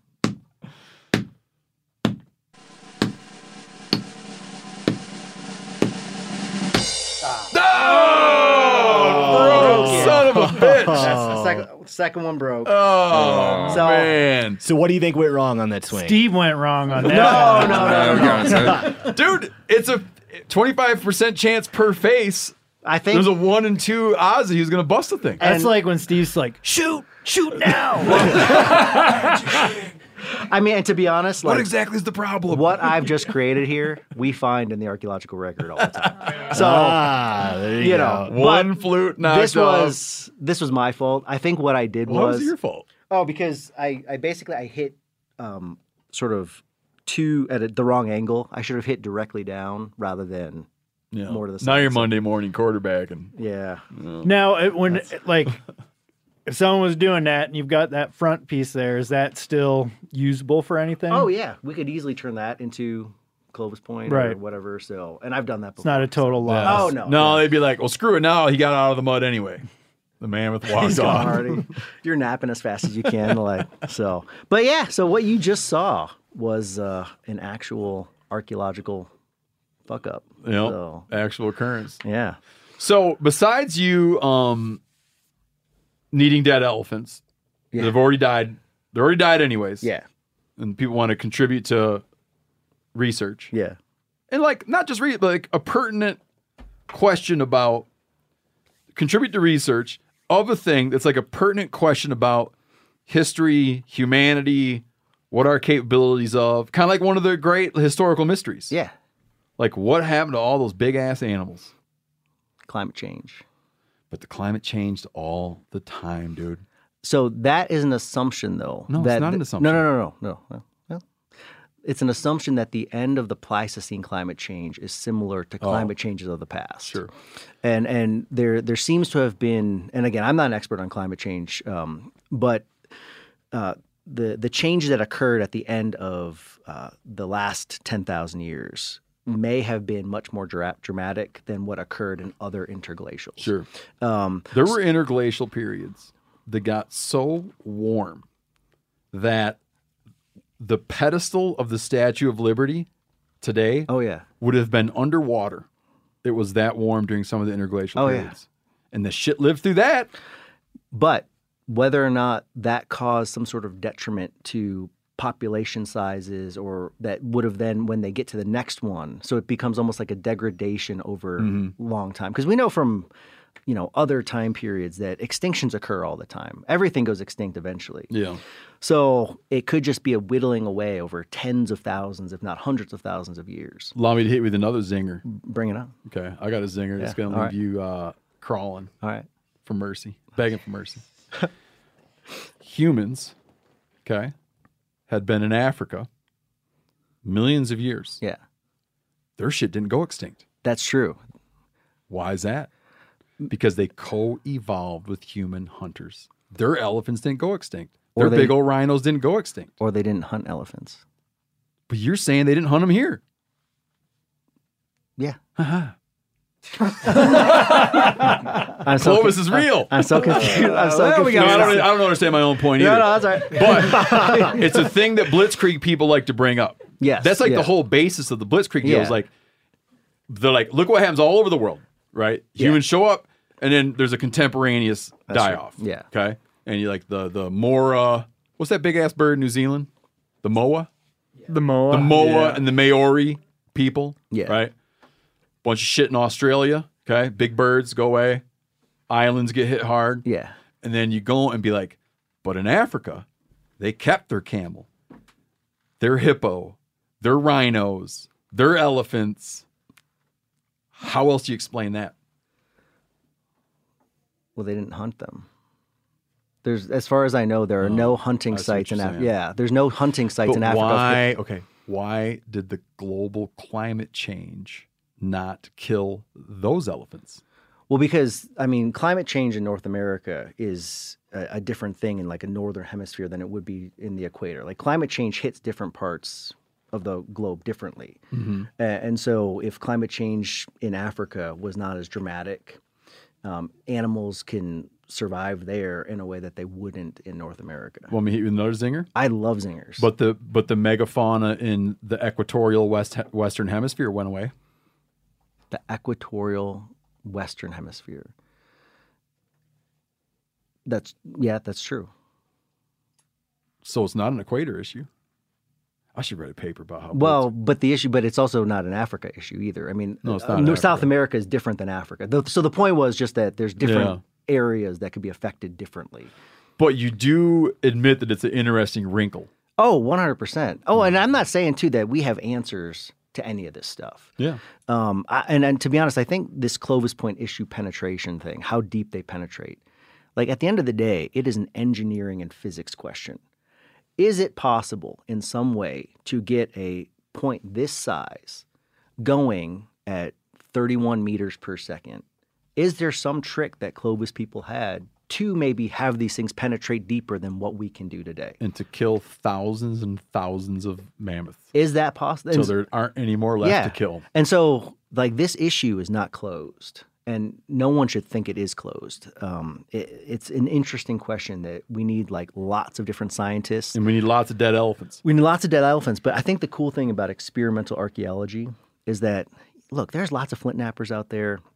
People can learn to flint knap. These are experiments you could potentially do in your backyard, right? So if you doubt my results or anyone else's, like there's no reason why you can't buy some Clovis points and haft them and see how deeply they penetrate, various media that you've got in your back, carcasses, whatever. That's a good point. Someone could be like, you boys got it all wrong. That's right. And they haft the thing up, and then he can write you a letter and be like, hey, man, here's what I think was going on. Well, and the thing, too, is at the end of the day, I don't give a flying rat's ass if I'm right or wrong. I want to know what happened. Mm-hmm. And I think that's the difference between a scientist that is committed to evidence and one that's not. Like, because even if you're wrong, your hypothesis is incorrect, being incorrect is a contribution because you've shown that other scientists shouldn't go down that avenue of inquiry. Mm-hmm. So, no, I encourage others to test what we found and what others have found, and this issue definitely is not settled. It could even be your freshman high school science fair project. For a kid named what? Just say. Declan. There you go. I got one last question before you tell people how to find you and how to apply for your. Do you take on students? Yeah, definitely. We've got. You got too many applicants already? We have quite a few. So you're not looking for more applicants? Well, we always welcome applicants. Yeah, why not? Yeah, right? yeah, that's right. Here's my question for you, and this gets into your heart and soul and integrity as a scientist. I remember saying to a researcher one time, they were talking about a project, and I said, "Well, what do you hope happens?" And he told me the reasons why that's not really a thing that you're supposed to do. I'm like, oh, that makes sense. Yeah, because it'll cause a bias. Yeah, right. But when you were doing it with when you're doing the work with the stone points, there has to be some little part of you, and maybe you can successfully put it aside. Yeah, there has to be some part of you that's like rooting for the points. Oh, look, I went on. You know what I mean? Like you gotta be kind of like. I went on a PBS national documentary on the people in the Americas. And I said on national television, the Clovis Point could take down any Ice Age beast. Like, I thought for a really long time that that's what Clovis Points could do. And I said it on national TV. The evidence at the moment does not support that hypothesis. So I changed my mind based on the evidence.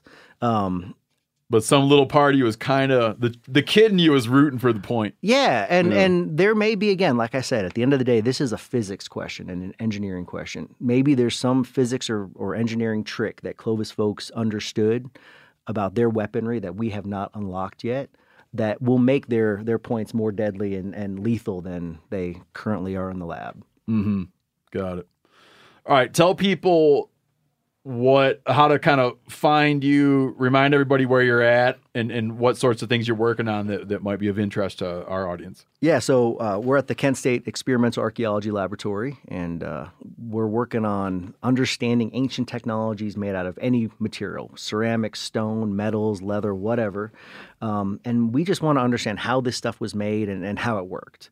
And once we can understand how this stuff was made and how it worked, we can understand why it appears the way it does in the archaeological record. And we can understand the evolution of technology over the last 3 million years. Tell me about the Primal Points project you're involved in. So as any scientific field matures, it starts to contribute to society. So physics is a very old field, and now we have all sorts of societal benefits from physics, and same with biology and medicine, right? Well, experimental archaeology is relatively young, but we feel that it should be starting to contribute to society in different ways. And so we start to think, how could that be? And so what we decided to do was design a new type of broadhead that performs similarly to modern broadheads, but looks like ancient chipped stone ones. So this way you can go hunting, bow hunting now, and hunt a buck or whatever with a Clovis point or a notched archaic point. And so we've actually got examples of the technology where essentially what we do is we've got aluminum casts of actual stone-chipped artifacts or arrowheads. And then what we do is through a special pouring technique, we can put a steel blade on the inside of it. So it's got the same razor-sharp edge and the durability of a modern broadhead. So, you can, and it screws into modern arrow shafts, just the way any other broadhead would. But it would look like a chipped stone one. Are you going to make a Folsom one? We can make any time period. So you can actually tailor your bow hunt to the area you're going to. So if you're going to Europe, you can take a European style of ancient arrowhead. Or if you're going to Australia or Africa, take an African style or anywhere, right? So you can tailor, you can use and it's got the weight It's got the weight, aerodynamics of stone, but it's got the sharp and durability of steel and modern broadheads. So when are you gonna make a Folsom one? We can make those right now. Well, not here in the studio, but you could make one. We could make one. Send us a couple over. Yeah, yeah, definitely. I'll fling it at something. That's no problem. Are you on social media? I hate social media. That's totally fine. Yeah. Yeah. So I'm just. It's one of my roommates was involved in. You're not like at napping or. No. That'd be a good social network. Listen, man. There's all kinds of bad shit you can say about social media, but if you had a social media site and it was like, "Hey, check this point out. Here's what we think's going on with this," and blah blah blah, I'd subscribe to that. And I'm kind of a liar. Like our lab does have a Twitter account, but I don't. I personally try to avoid social media when I can. Dude, Wild Turkey Doc, man. There's a guy, Wild Turkey, like Mike Chamberlain, Wild Turkey Doc. He has a social media channel. He shares his research. It's fascinating. I think that they shouldn't be allowed to have any social media accounts besides his social media account. That's pretty good.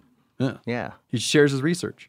Academic Twitter is pretty cool. And then he's got like they'll put a tracking device on a turkey and he'll publish, and just on social media he'll have like what all the turkey was up to. That's cool. Yeah, it doesn't need to be like, it's not like, it doesn't need to be you talking about, I don't know, remodeling your kitchen. It could be like about stone stuff. Yeah, no, that's true. That's true.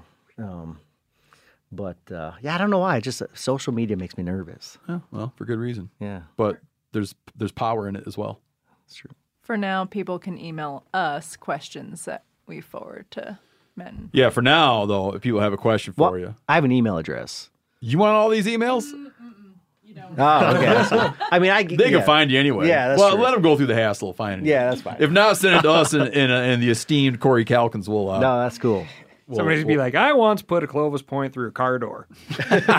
You're telling me a car door is tougher than... All right, man. Thanks so much for coming on. Thanks for my beautiful knife. Yeah, no. My Salutrian Laurel leaf. Laurel leaf. And thank you for having me. This has been awesome. Super fun. Appreciate all the stuff you brought, man. Yeah, it's going to be fun going back. Baggage claim. I was like, what the hell is in here? Yeah, for sure. So, just my weapons. Just my weapons out of stone. All right, man. Thank you very much. Hey, thank you.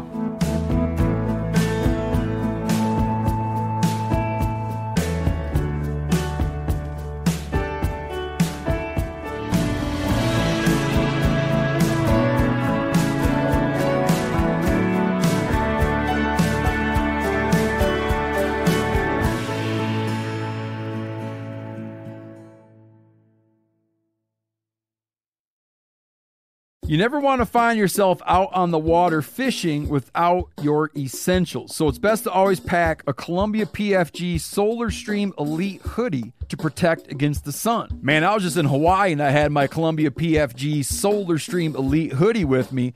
And here's the deal. We're in and out of the water all the time, getting in to go spearfishing, getting out, taking the kids to the beach. I'm not going to mess around all day, putting sunscreen on, then having to get washed off. I just run a hoodie. Columbia PFG has a lot of great gear. So before you head out on the water, head over to Columbia.com/PFG to shop their performance fishing gear. Sport Dog is the most recognized brand in the hunting dog training industry. The Sport Dog promise to consumers is simple. Gear the way you'd design it. Every product Sport Dog builds is meticulously designed and rigorously tested in the field, ensuring it withstands the toughest conditions you and your dog may encounter. I've used that Sport Dog collar in different temperatures. It just doesn't stop working. Get 20% off your first purchase using code MeatEater. So go to www.sportdog.com/MeatEater to learn more.